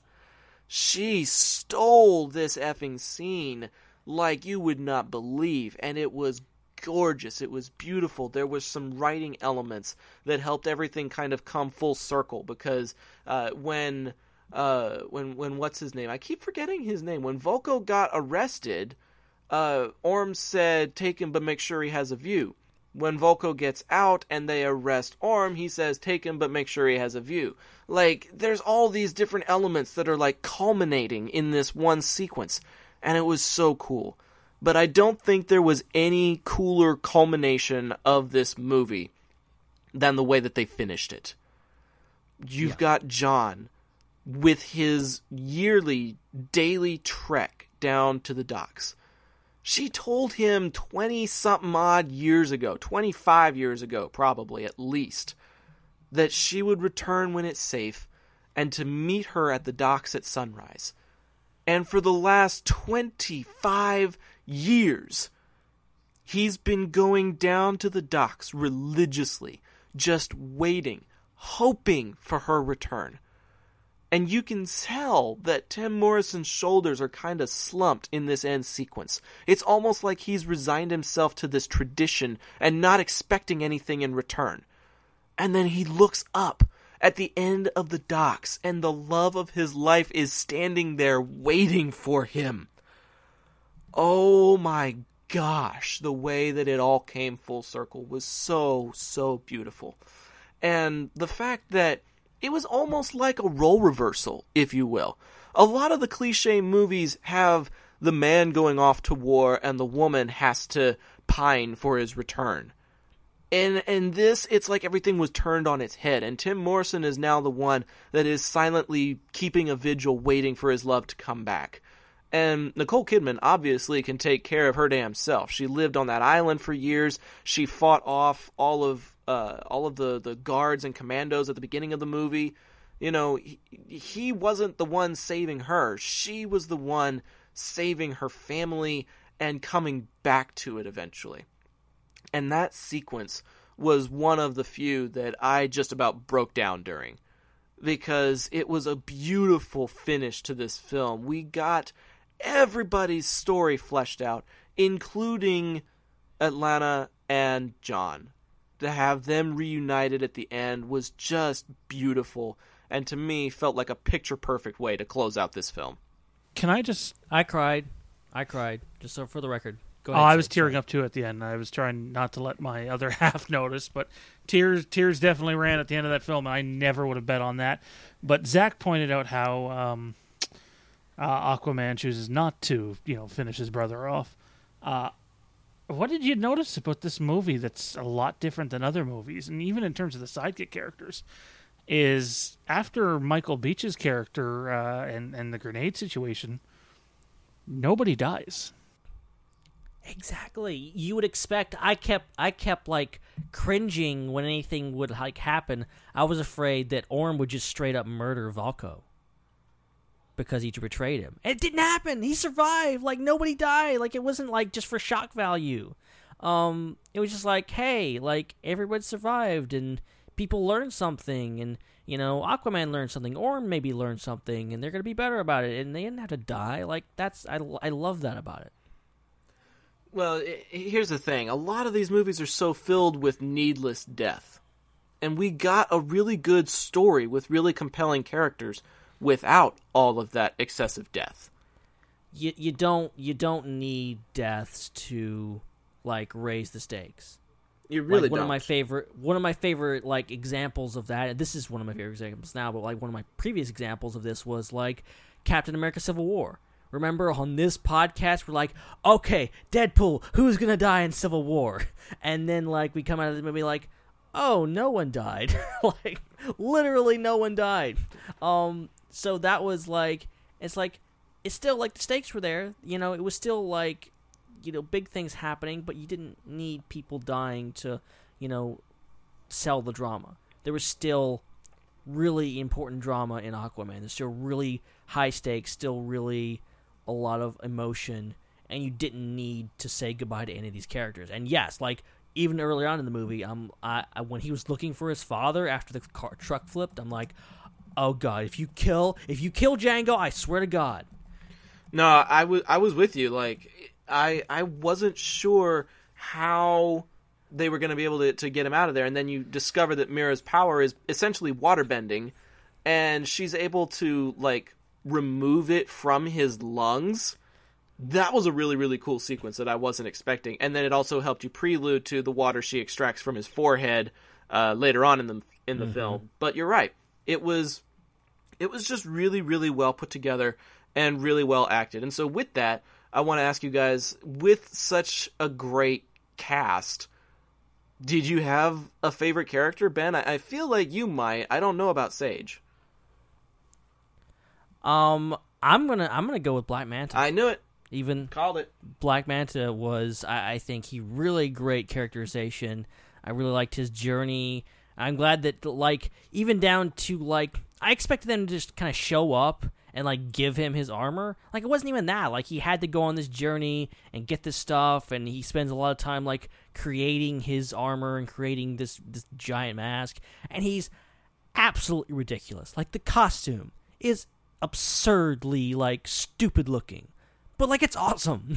It's straight from the comics. It's perfect. I love that they went where they went with that, because like it totally works. It works in this just insanely absurdly awesome movie. I'm with you. I'm with you. Mine's probably Orm, to be honest. I think Patrick Wilson is amazing in this movie.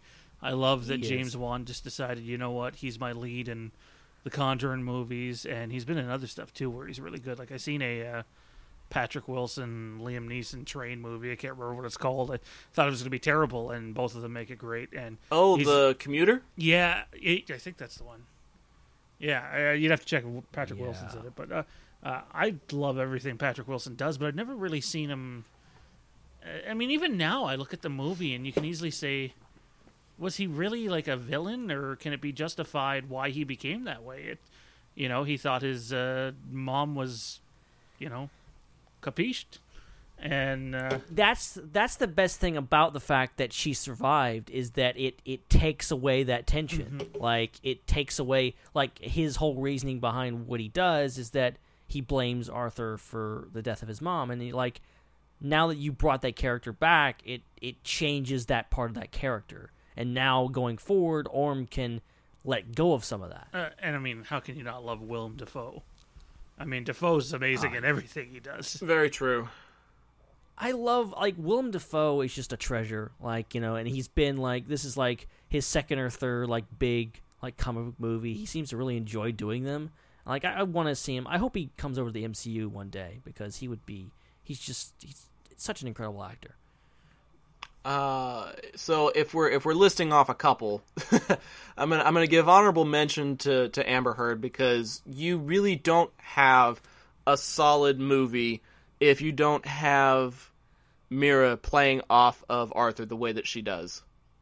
The banter that goes back and forth between them, the way that she introduces him to Atlantean culture, and he comes to embrace it to the point where he becomes king, even though he's constantly said he didn't want to be king. He ends up accepting that role, and I feel like she played a heavy influence on it. But if I had to pick a favorite character, I really love the story between John and Atlanta. I feel like it's one of the best love stories that I've seen. And like I said at the top of the show, it's Tim Morrison's best role. I think John Curry is my favorite character, honestly. I love how loyal he is. I love how dedicated he is. I love how he says his superpower is out drinking his metahuman son. He's got moments, and they make the most of those moments at every turn. But, I think that's the cool thing about this movie is from the smallest roles to the biggest, everybody is firing on all cylinders and does such a great job. Yeah. Yeah, that's totally it. All the actors, from the small roles to the large roles, they're all so great. While we're on the subject of roles real quick, do either of you guys know who the voice of the Carathan was? I know, I'm not saying. I don't. Sage? No, I have no idea. So I was really surprised by this, because usually you get somebody like Scarlett Johansson, kind of like what they did with Ka in the Jungle Book. You get somebody that's kind of got a semi-iconic but still mysterious voice. They got Julie Andrews to be the voice of the Carathan that guards the trident.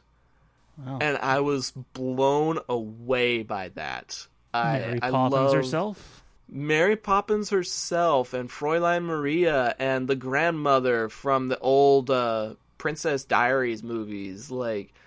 I'm just disappointed that the giant monster in the middle of the battle didn't scream out, "I'm Mary Poppins, y'all!" That might have been a bit too much, but there were a lot of references, and I'm going to get to those in a second. But we do need to get to final thoughts and planet scores. And Sage, I know you're crunched for time, so I'm going to let you lead it off. What are your final takes on this movie, and what do you give it out of 10?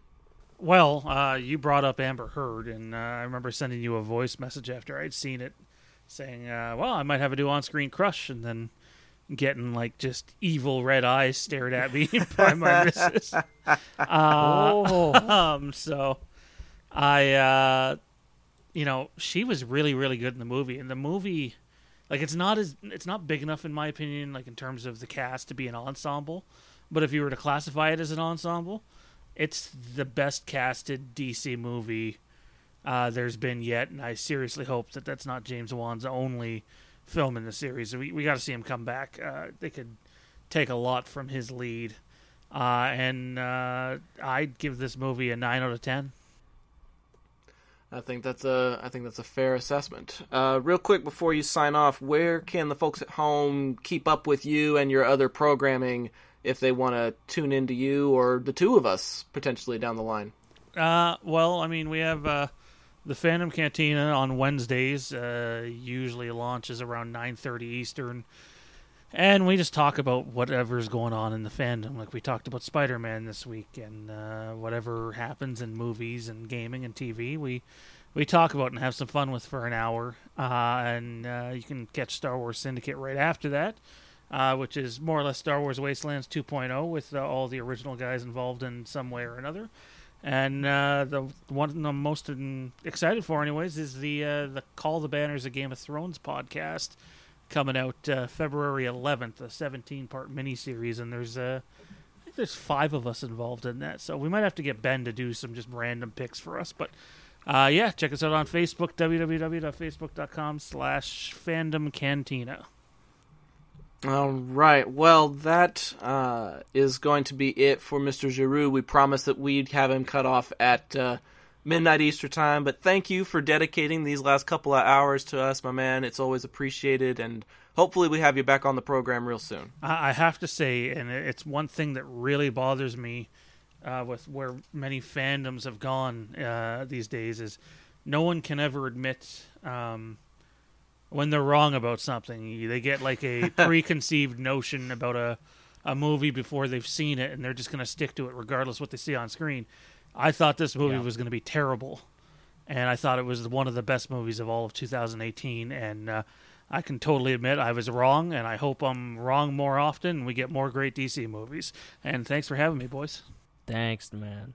Yeah, for me, it finished as the number 4 movie out of all the films that I watched in 2018, and I saw 17 2018 releases, so it ranks really, really high up there.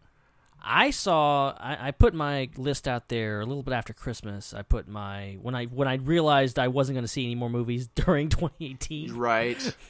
I went ahead and put my list out, and I can't remember how many I've got on there, but it's a bunch. And I saw more movies in 2018 than I've seen ever in my life, like new movies. Like it's just the way my life is now that I'm privileged enough to get out and see these movies when they come out. Yep. But like,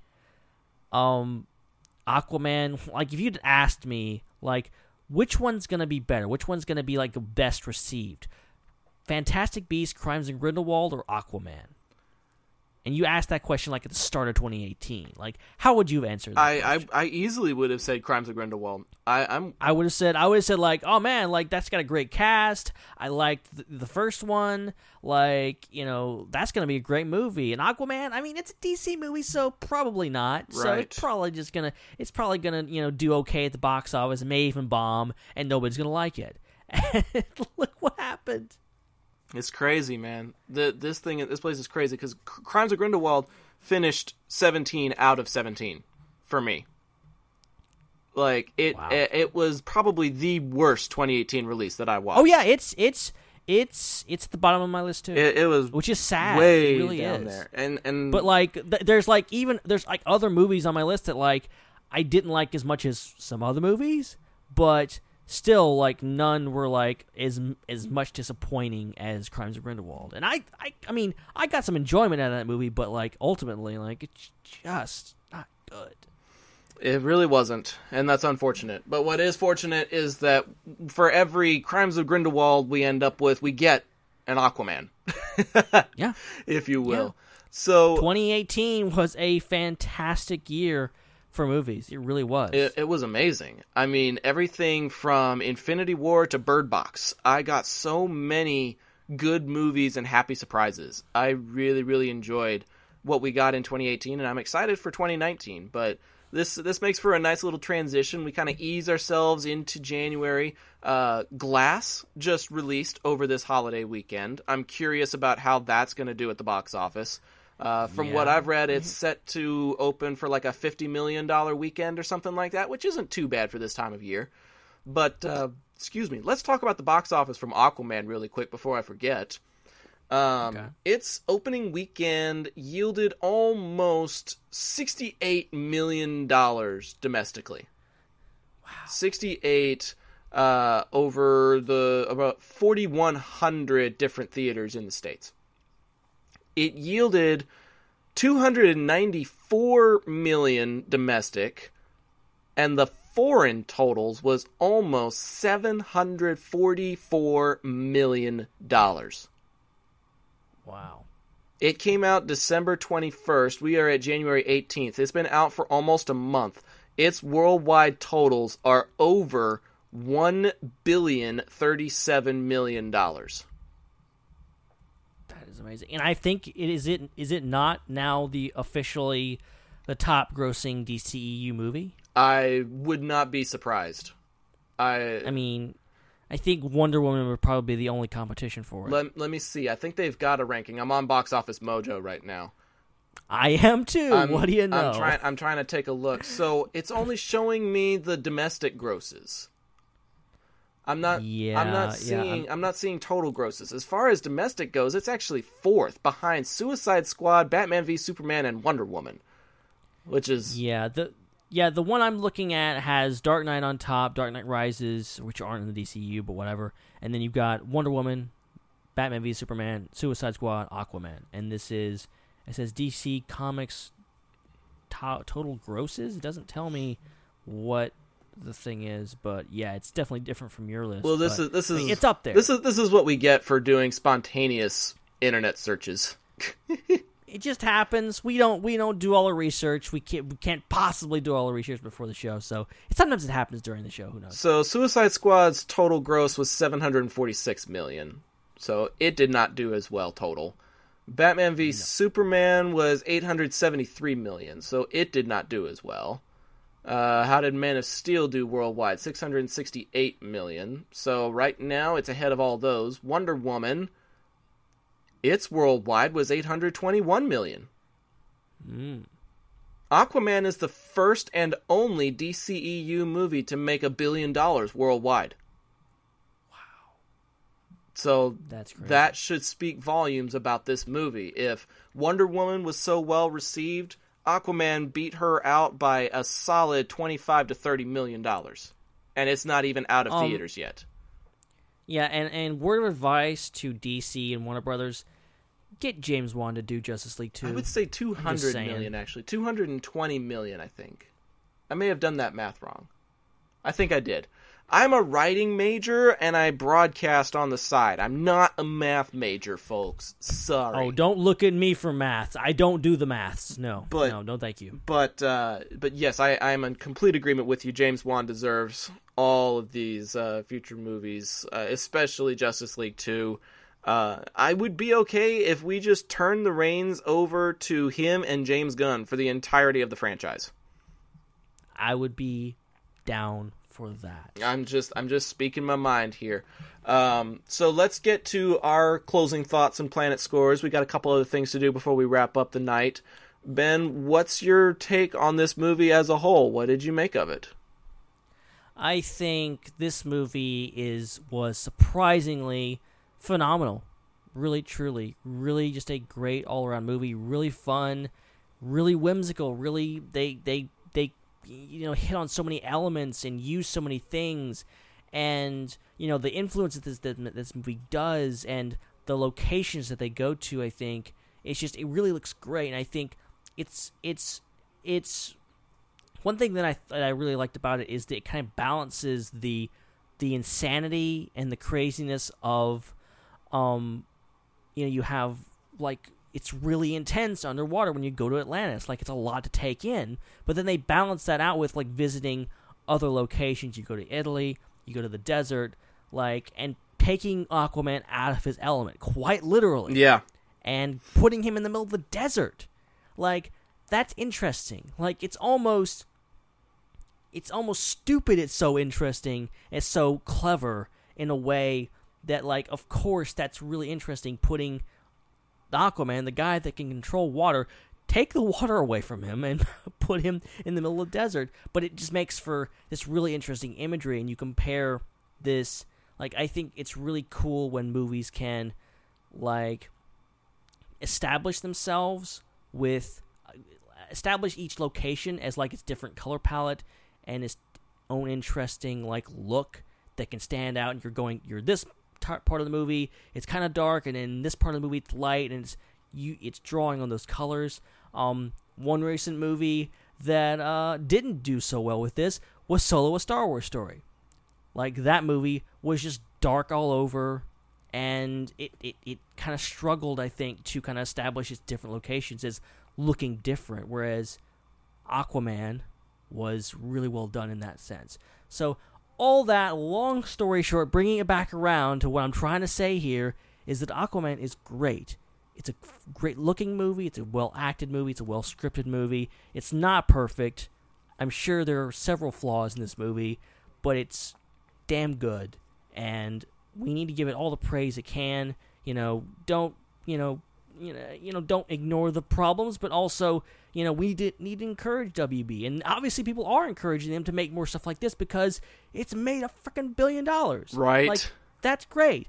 That's fantastic. That's hopefully encouragement to go, okay, do more of this.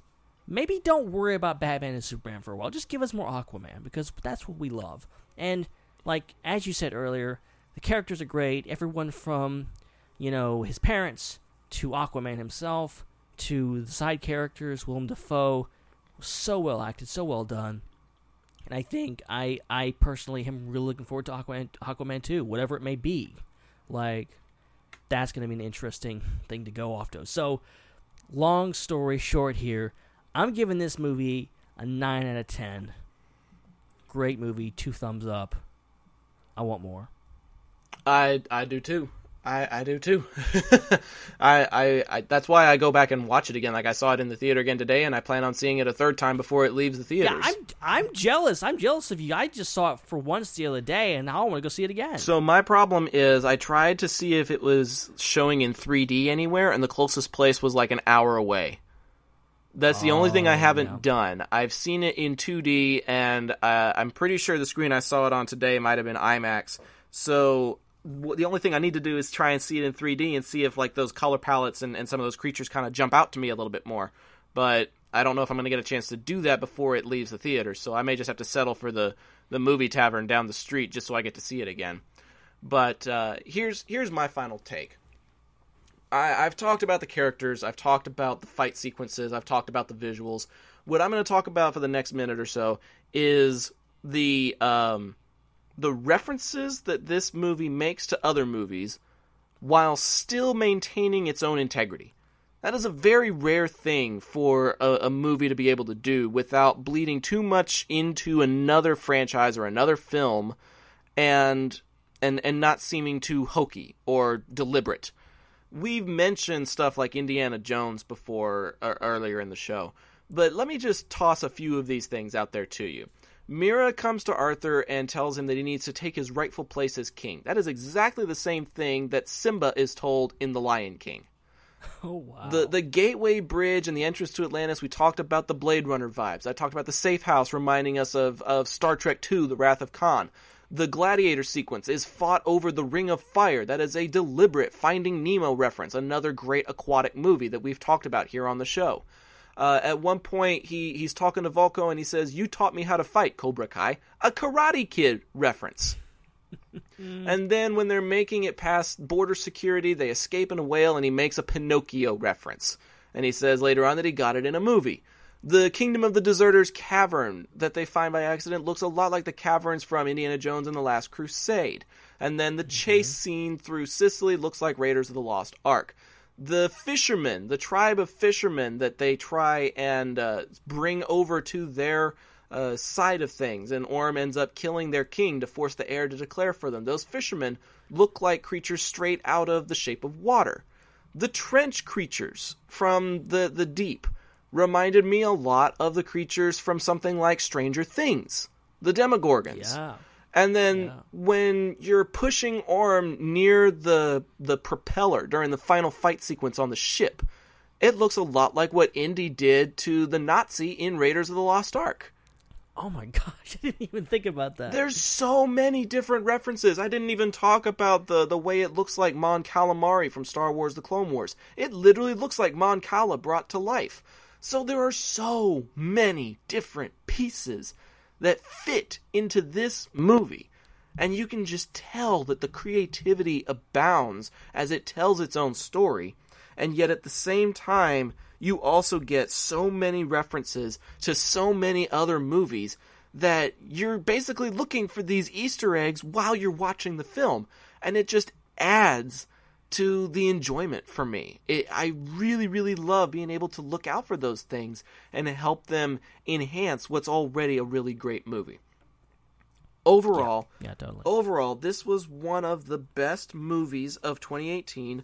And given how much I love Fish and how much I loved Aquaman as a kid and how many other references it makes to other franchises, I dare say that this may be a contender for my top 5 list of movies that I never say no to.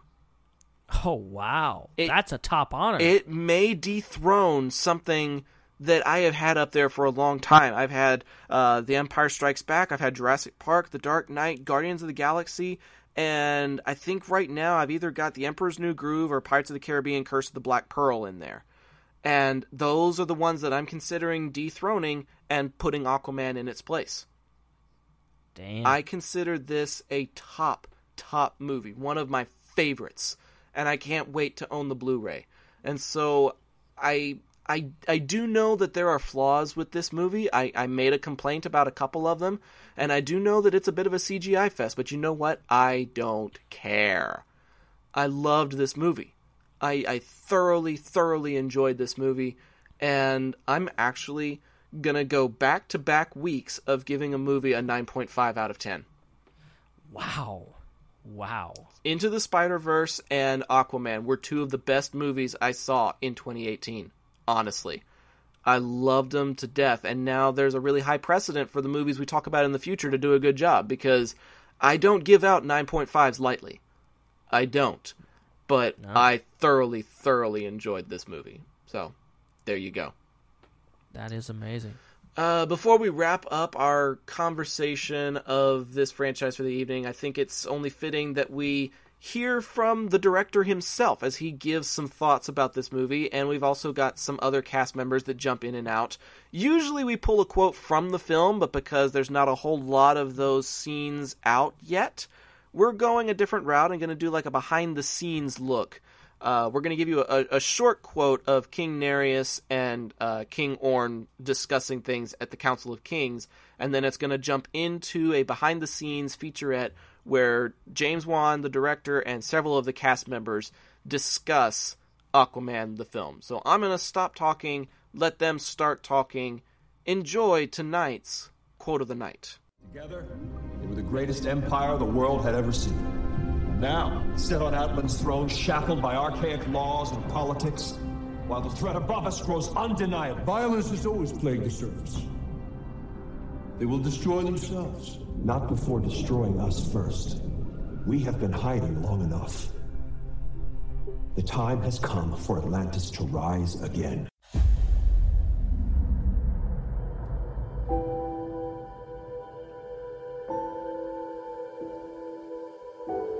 For me, the most important thing is the story that I'm telling.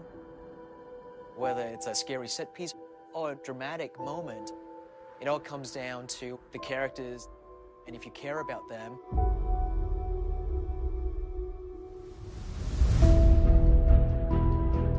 Aquaman is very powerful, but what drives him comes from a very human place. His story resonated with me instantly. He's not accepted here, not really accepted here. I definitely could identify with that. I fell in love with the project and fell in love with Mira. She's no damsel in distress. She's a strong, badass, empowered superhero.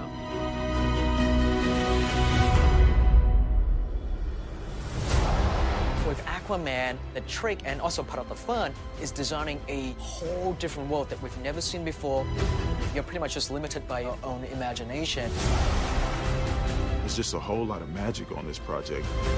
Once they put all these things together behind James's vision, it blows my mind still. The appeal of it was to step into something else. You really are invigorated because of it. You get to experience all these amazing worlds. We haven't been under the ocean yet. This is our outer space. I keep going back to that inherent fascination that we have with the ocean. And if it turned on you? Just the sheer vastness and the mystery of it. There's still a lot we don't know. I've always known that I want to do an action movie. I get to be a big kid on the playground and cause trouble, blow things up. Your body is constantly working. You're doing judo, jiu-jitsu, fight choreography. After 4.5 months of stunt training 6 days a week, you feel pretty superhuman. I get to present Aquaman into the world in this really badass and cool way. We have never seen this on screen. And that's the truth. You get to fall in love with the idea of what it's like to have these powers and be a kid. And that's fun for the family, it's fun for everyone. We want to create something interesting. We don't want the standard. James Wan can't do the standard.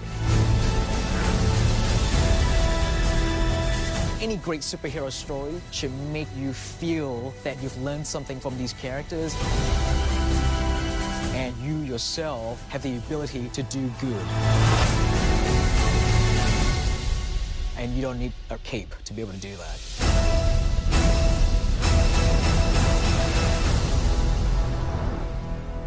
The ability to do good and not need a cape to do it. I really don't think I could put it any better, James Wan. I feel empowered from this powerful superhero movie. You know, these powerful characters, super strong, and yet also super relatable. Well done. Yeah, totally. Arthur himself is like probably one of the strongest people on the Justice League, and yet he's so relatable. He's so down to earth in this movie. Like, you know, you really feel him in this movie, which is great. There's a lot of great things about this movie. And we've also got some really great people that help support this program here. A great big shout out to all of our patrons that help keep us afloat. Joey Mays, Katie Horn, Jake Damon, Rachel Perry, Dan Grievous, and Parker Ott. You guys are great contributors and great listeners of this program, have been for a long time. We appreciate and love your support, and if you want to become a patron, get a shout out on the show, get some exclusive offers, become a part of a really awesome chat where we discuss top fives and other amazing things, then go ahead and visit patron.podbean.com/IPC podcast. We're kind of in the works of revising what kind of benefits and exclusives we have to offer, just to kind of revamp things for 2019. But that should be up shortly. And in the meantime, if you feel like you can contribute $1 a month, $2 a month, every little bit helps us take care of things like our Netflix subscription so we can review movies and TV shows from Netflix. It helps take care of some of our movie tickets, and it takes care of our Podbean subscription.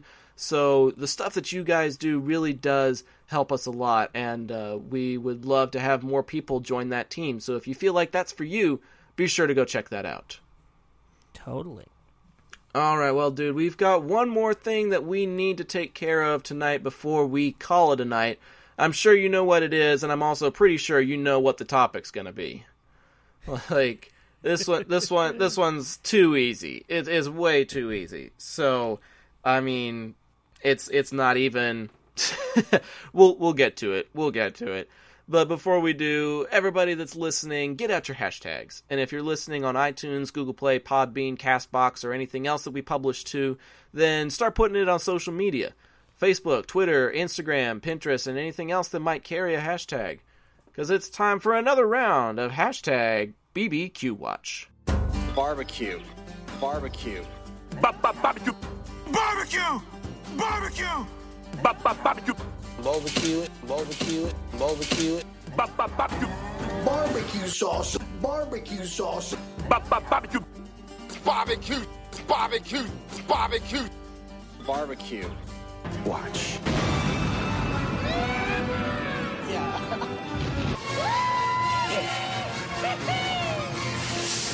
Alright, in case you couldn't guess, we've talked about Aquaman, the aquatics, undersea life for the entirety of this episode. Here's the deal. I'm not a fan because I subscribe to the theory from Finding Nemo that says fish are friends, not food. But it's just so obvious that we kind of have to talk about barbecued fish to wrap up the evening. It seems pretty natural. I mean, that's just the only route you can take about this. Like, what are we going to do? We're going to talk about fish and aquatics for 2 hours, and then we're going to spend the last segment of the evening talking about chicken fingers? Like, come on. Chicken of the sea. The chicken of the sea. Oh, my gosh. I see what you did there. I'd boo it, but I don't want to, because that was good. That was really good. So, I imagine living so close to the coast, you have easily experienced more and better fish than I have. What's your take on it? And as somebody that works in a barbecue restaurant, do you feel like there is a way to include barbecue elements without going overboard? You can straight up smoke fish, and it's really good. Especially you get certain kinds of fish, because there's lots and lots of kinds of fish, as you see in this movie. Lots of different things you can smoke. And down here also, have to remember, we have lots of different kinds, not just fish, but alligators and, other stuff that you also see in this movie. And, occasionally someone will, cook up stuff like that. I haven't had any experience with that. The closest, the most exotic thing I think I've ever eaten is ostrich and buffalo. That's the closest. That's as far weird as I can get. But when it comes to stuff from the sea, fish is good. But the only problem is when you're smoking it, it doesn't fish is very it's very flaky and it doesn't very hold together very well. So you have to be very careful with it, especially if you're putting it on a rack to smoke it on a rotisserie. It tends to really fall apart, so you have to be careful with it. So it's not the best when you're trying to, cook it and, serve it and eat it, whatever. It tends to, the presentation isn't very good when you get done with it. But it's really, really good. I haven't actually tried sitting in a long, long time, but would love to try some again because it's good stuff. It's good stuff. I'm sorry, Aquaman. I know. You love all the fishes, and maybe he'll, like he says in Justice League, he's gonna send Piranha after me.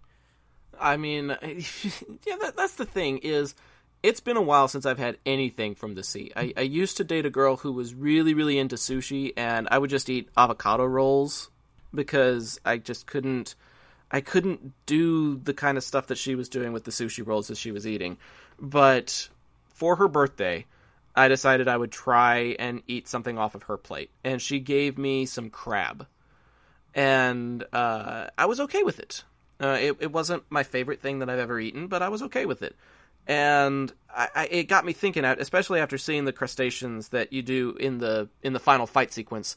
Maybe some slow-cooked crab or something like that would be good. Or maybe a barbecue drizzle on sushi would be interesting. It's something that kind of puts a different spin on it, but is still in a barbecue wheelhouse and has fish in it. It's difficult for me to enjoy it, mostly because when I was a kid, I actually used to eat popcorn shrimp and fish sticks a lot. And then one night, my dad decided he was going to try and prepare fish. And he did mahi-mahi and shark. And the mahi-mahi was burnt, and the shark was rubbery. And after that, the smell, the texture, everything about fish has just been repulsive to me. And really? It's just not something that I get on board with. Whenever I go to Red Lobster, I'm the guy that gets the house salad or the chicken Alfredo. Wow. I'm just not a fish person. And like that sushi that I had with the girl I was dating at the time, I think that was in 2016. It was either 2016, I think it was 2016, maybe mid 2017. And it's been that long since I have put fish in my belly. Wow. I do not care for fish. And so, who knows? Maybe if there was something that had a good barbecue element and I had the right circumstances or the right incentives, like I was doing it for a date or I was doing it for money, then maybe I would try barbecue fish.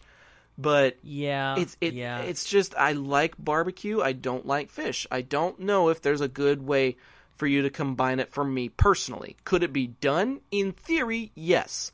But not for me, unfortunately.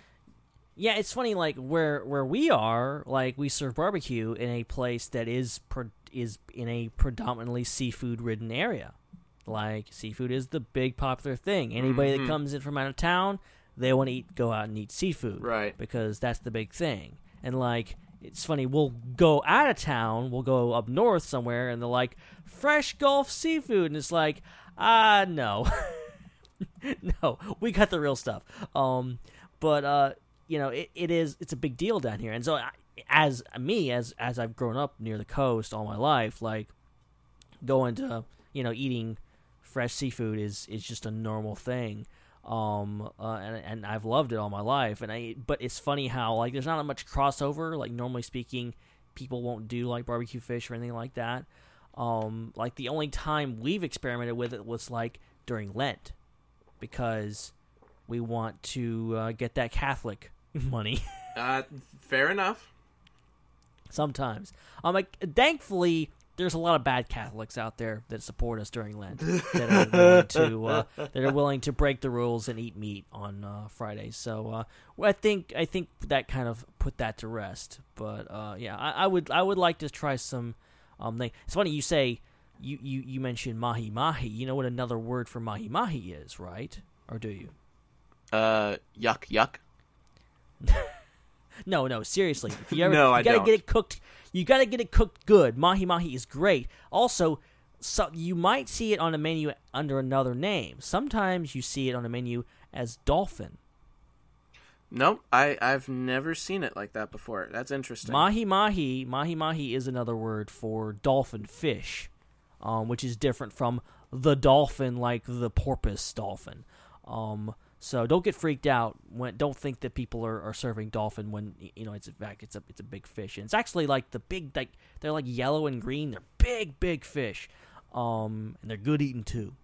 I'm doing a Google Images search now because I'm curious what they look like before they get pan-seared. Yeah. See, that's how I like my fish. Like, I eat like catfish. Holy like crap! fried. That thing is big. I'm telling you, it's huge. They're freaking, like, huge. They're beautiful, too. Like, they got the blue fin and the green and aqua stripes, and they've got yellow on the bottom. Beautiful fish. That's very true. Yeah, now I feel even worse about eating it.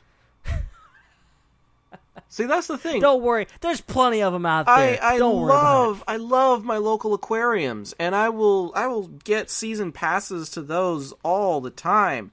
But that's as close to like touching rays and skates. That's about as close as I'll get to anything approaching my mouth. I will pet them in the petting pond, and that's about it. Sorry. That's a good question about Aquaman. Is there actually any mahi mahi in there? Who knows? I know there was dolphins. There were dolphins swimming with Arthur in the beginning. Yes. Like it seemed like they would have had like every single fish imaginable in that final battle because there's so much going on. There really is. There really, really is. And we've got a lot going on outside of these episodes. If you find us on social media, you'll be able to keep up with all of it. Go write us or tweet us at IPC Podcast. We're also on Facebook and Instagram under the same name. We're working on improving some of the outreach that we do, including asking you what your planet score is, because I know we don't have a whole lot of people that listen live all the time, and maybe if you are listening live, you just haven't seen the movie. So we're working on finding ways to get ratings for certain films from you guys, the listeners, and then trying to do more to let you know about what's coming up and do more about, maybe some fun memes or some quotes or things like that. So be sure to find us on Facebook, Twitter, and Instagram at IPC Podcast. And if you want to listen to previous episodes, you can find us on iTunes, obviously, on Google Play, obviously. And then we've also got episodes published on StarWarsUnderworld.com, which is also your source for the latest and greatest Star Wars news, rumors, release dates, information, and a whole lot more. The best place to find us, though, is ipcpodcast.podbean.com. Pod as in podcast, bean as in green bean, all one word. ipcpodcast.podbean.com. We've got every single episode there. Our entire library of 220-something odd episodes is up there. You can check that out and try and listen to the stuff that we did 4.5 years ago and listen to it compared to what we got today. Believe me, the differences are like night and day. Not even kidding. Totally. Ben, where can the folks at home keep up with you personally? They can find me at Ben Hart with no E on the social medias. You got your Facebook, your Twitter, your Instagram. I'm on all those places. I'm pretty active in there, sometimes too active. But if you want to keep up with what's going on with me and stuff, and hear my random thoughts that come out of my head occasionally, follow me there. And then, of course, StarWarsUnderworld.com is where I do most of my other stuff, my Star Wars stuff. We discuss the latest news and all kinds of crazy stuff. And if you're looking for anything related to Star Wars, check that out. And, of course, our episodes, IPC episodes, are up there every single week. Oh, man. We've also got some other opportunities. If you don't want to do monthly contributions as a patron, although $5 a month, honestly, that's like one trip to Starbucks. If you pass up on one trip to Starbucks per month, you get some really cool benefits. But if you don't feel like doing that, and you still want to represent the podcast in some way, we now have merchandise, believe it or not. We are on a site called teepublic.com, T-E-E as in t-shirt, teepublic.com/user/IPC podcast. We've got the planet logo, we've got our full logo, and we have got a barbecue watch segment of swag available as well. Everything from hoodies to t-shirts to coffee mugs to stickers that you can put on your laptop. I think we've got a pillow in there. We've got phone cases. There's all kinds of awesome stuff, and a pretty hefty percentage of it goes right back to the podcast. So if you want to represent IPC, that is a really great way to do that. Get your IPC swag on at teepublic.com/user/IPC podcast. If you want to keep up with me, I don't publish a whole lot on social media anymore, mostly because I'm in grad school and I'm podcasting and I'm working. There's a lot of other crazy stuff. There's more important things. There's a lot of crazy stuff going on in my life right now, and it's cool, but it keeps me off the interwebs. But if you want to keep up with my sporadic posts, you can find me on Twitter and Instagram at Zach, ZAC_DFW. I give a lot of hot takes and some previews, and I'll retweet the IPC page, and they'll retweet me sometimes because I have access to both profiles on my phone. La-di-da, haha. But you can keep up with me there if you want to. And, listen to Call the Banners when we launch in early February. And I'll be making appearances on Star Wars Syndicate as well when my Wednesdays are free. And who knows what other projects lie in waiting. We'll just have to wait and see. But until then, just keep up with us here at IPC. And we're going to have a lot of fun with next week's episode. I'm not going to tell you what it is. I'm going to leave you in suspense. But it's going to be pretty awesome. We're going to be taking some elements of stuff that we did last year to kind of close out 2018. And it'll be the last episode of January. And so from like February onward, our focus is going to be 100% for the new year, 2019. 2018 is going to be left in the past after next week. And from there on out, a whole lot of awesomeness is set to ensue. So it's going to be a fun year. Totally. Well, Ben, I know I kept you a lot later than I promised I would, so thank you for legging it out with me, but it was a really fun episode, and I'm looking forward to next week, too.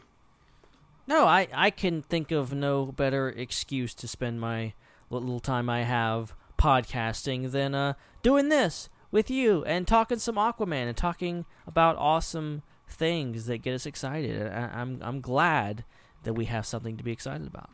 Yeah, that's very true, because who knows... maybe the next thing we end up reviewing won't be so full of potential or whatnot, but I'm not gonna end things on a detrimental note. I'm gonna end things on a positive note. Aquaman is awesome. If you haven't seen it yet, I hope this episode convinced you to go check it before it leaves theaters. It's absolutely a spectacle worth seeing on the big screen. But I do believe that is going to do it for this episode of the Intergalactic Peace Coalition podcast. I'm calling it episode 221 is now officially in the books. For Benjamin Hart and Sean Giroux, I'm Zach Arnold. Thank you for tuning in. We hope that you'll tune in next time. But until that time comes back around, we just want to leave you with this closing thought. Anything that can go wrong will. And we will hope to see you on next week's episode of IPC. But until then, good night, everyone. I hear the drums echoing tonight, and she hears only whispers of some quiet conversation. She's coming in 12:30 flight. The moonlit wings reflect the stars that guide me towards salvation. I stopped an old man along the way, hoping to find some old forgotten words or ancient melodies. He turned to me as if to say, hurry boy, it's waiting there for you. It's gonna take a lot to drag me away from you. There's nothing that 100 men or more could ever do. I bless the rains down in Africa. Gonna take some time to do the things we never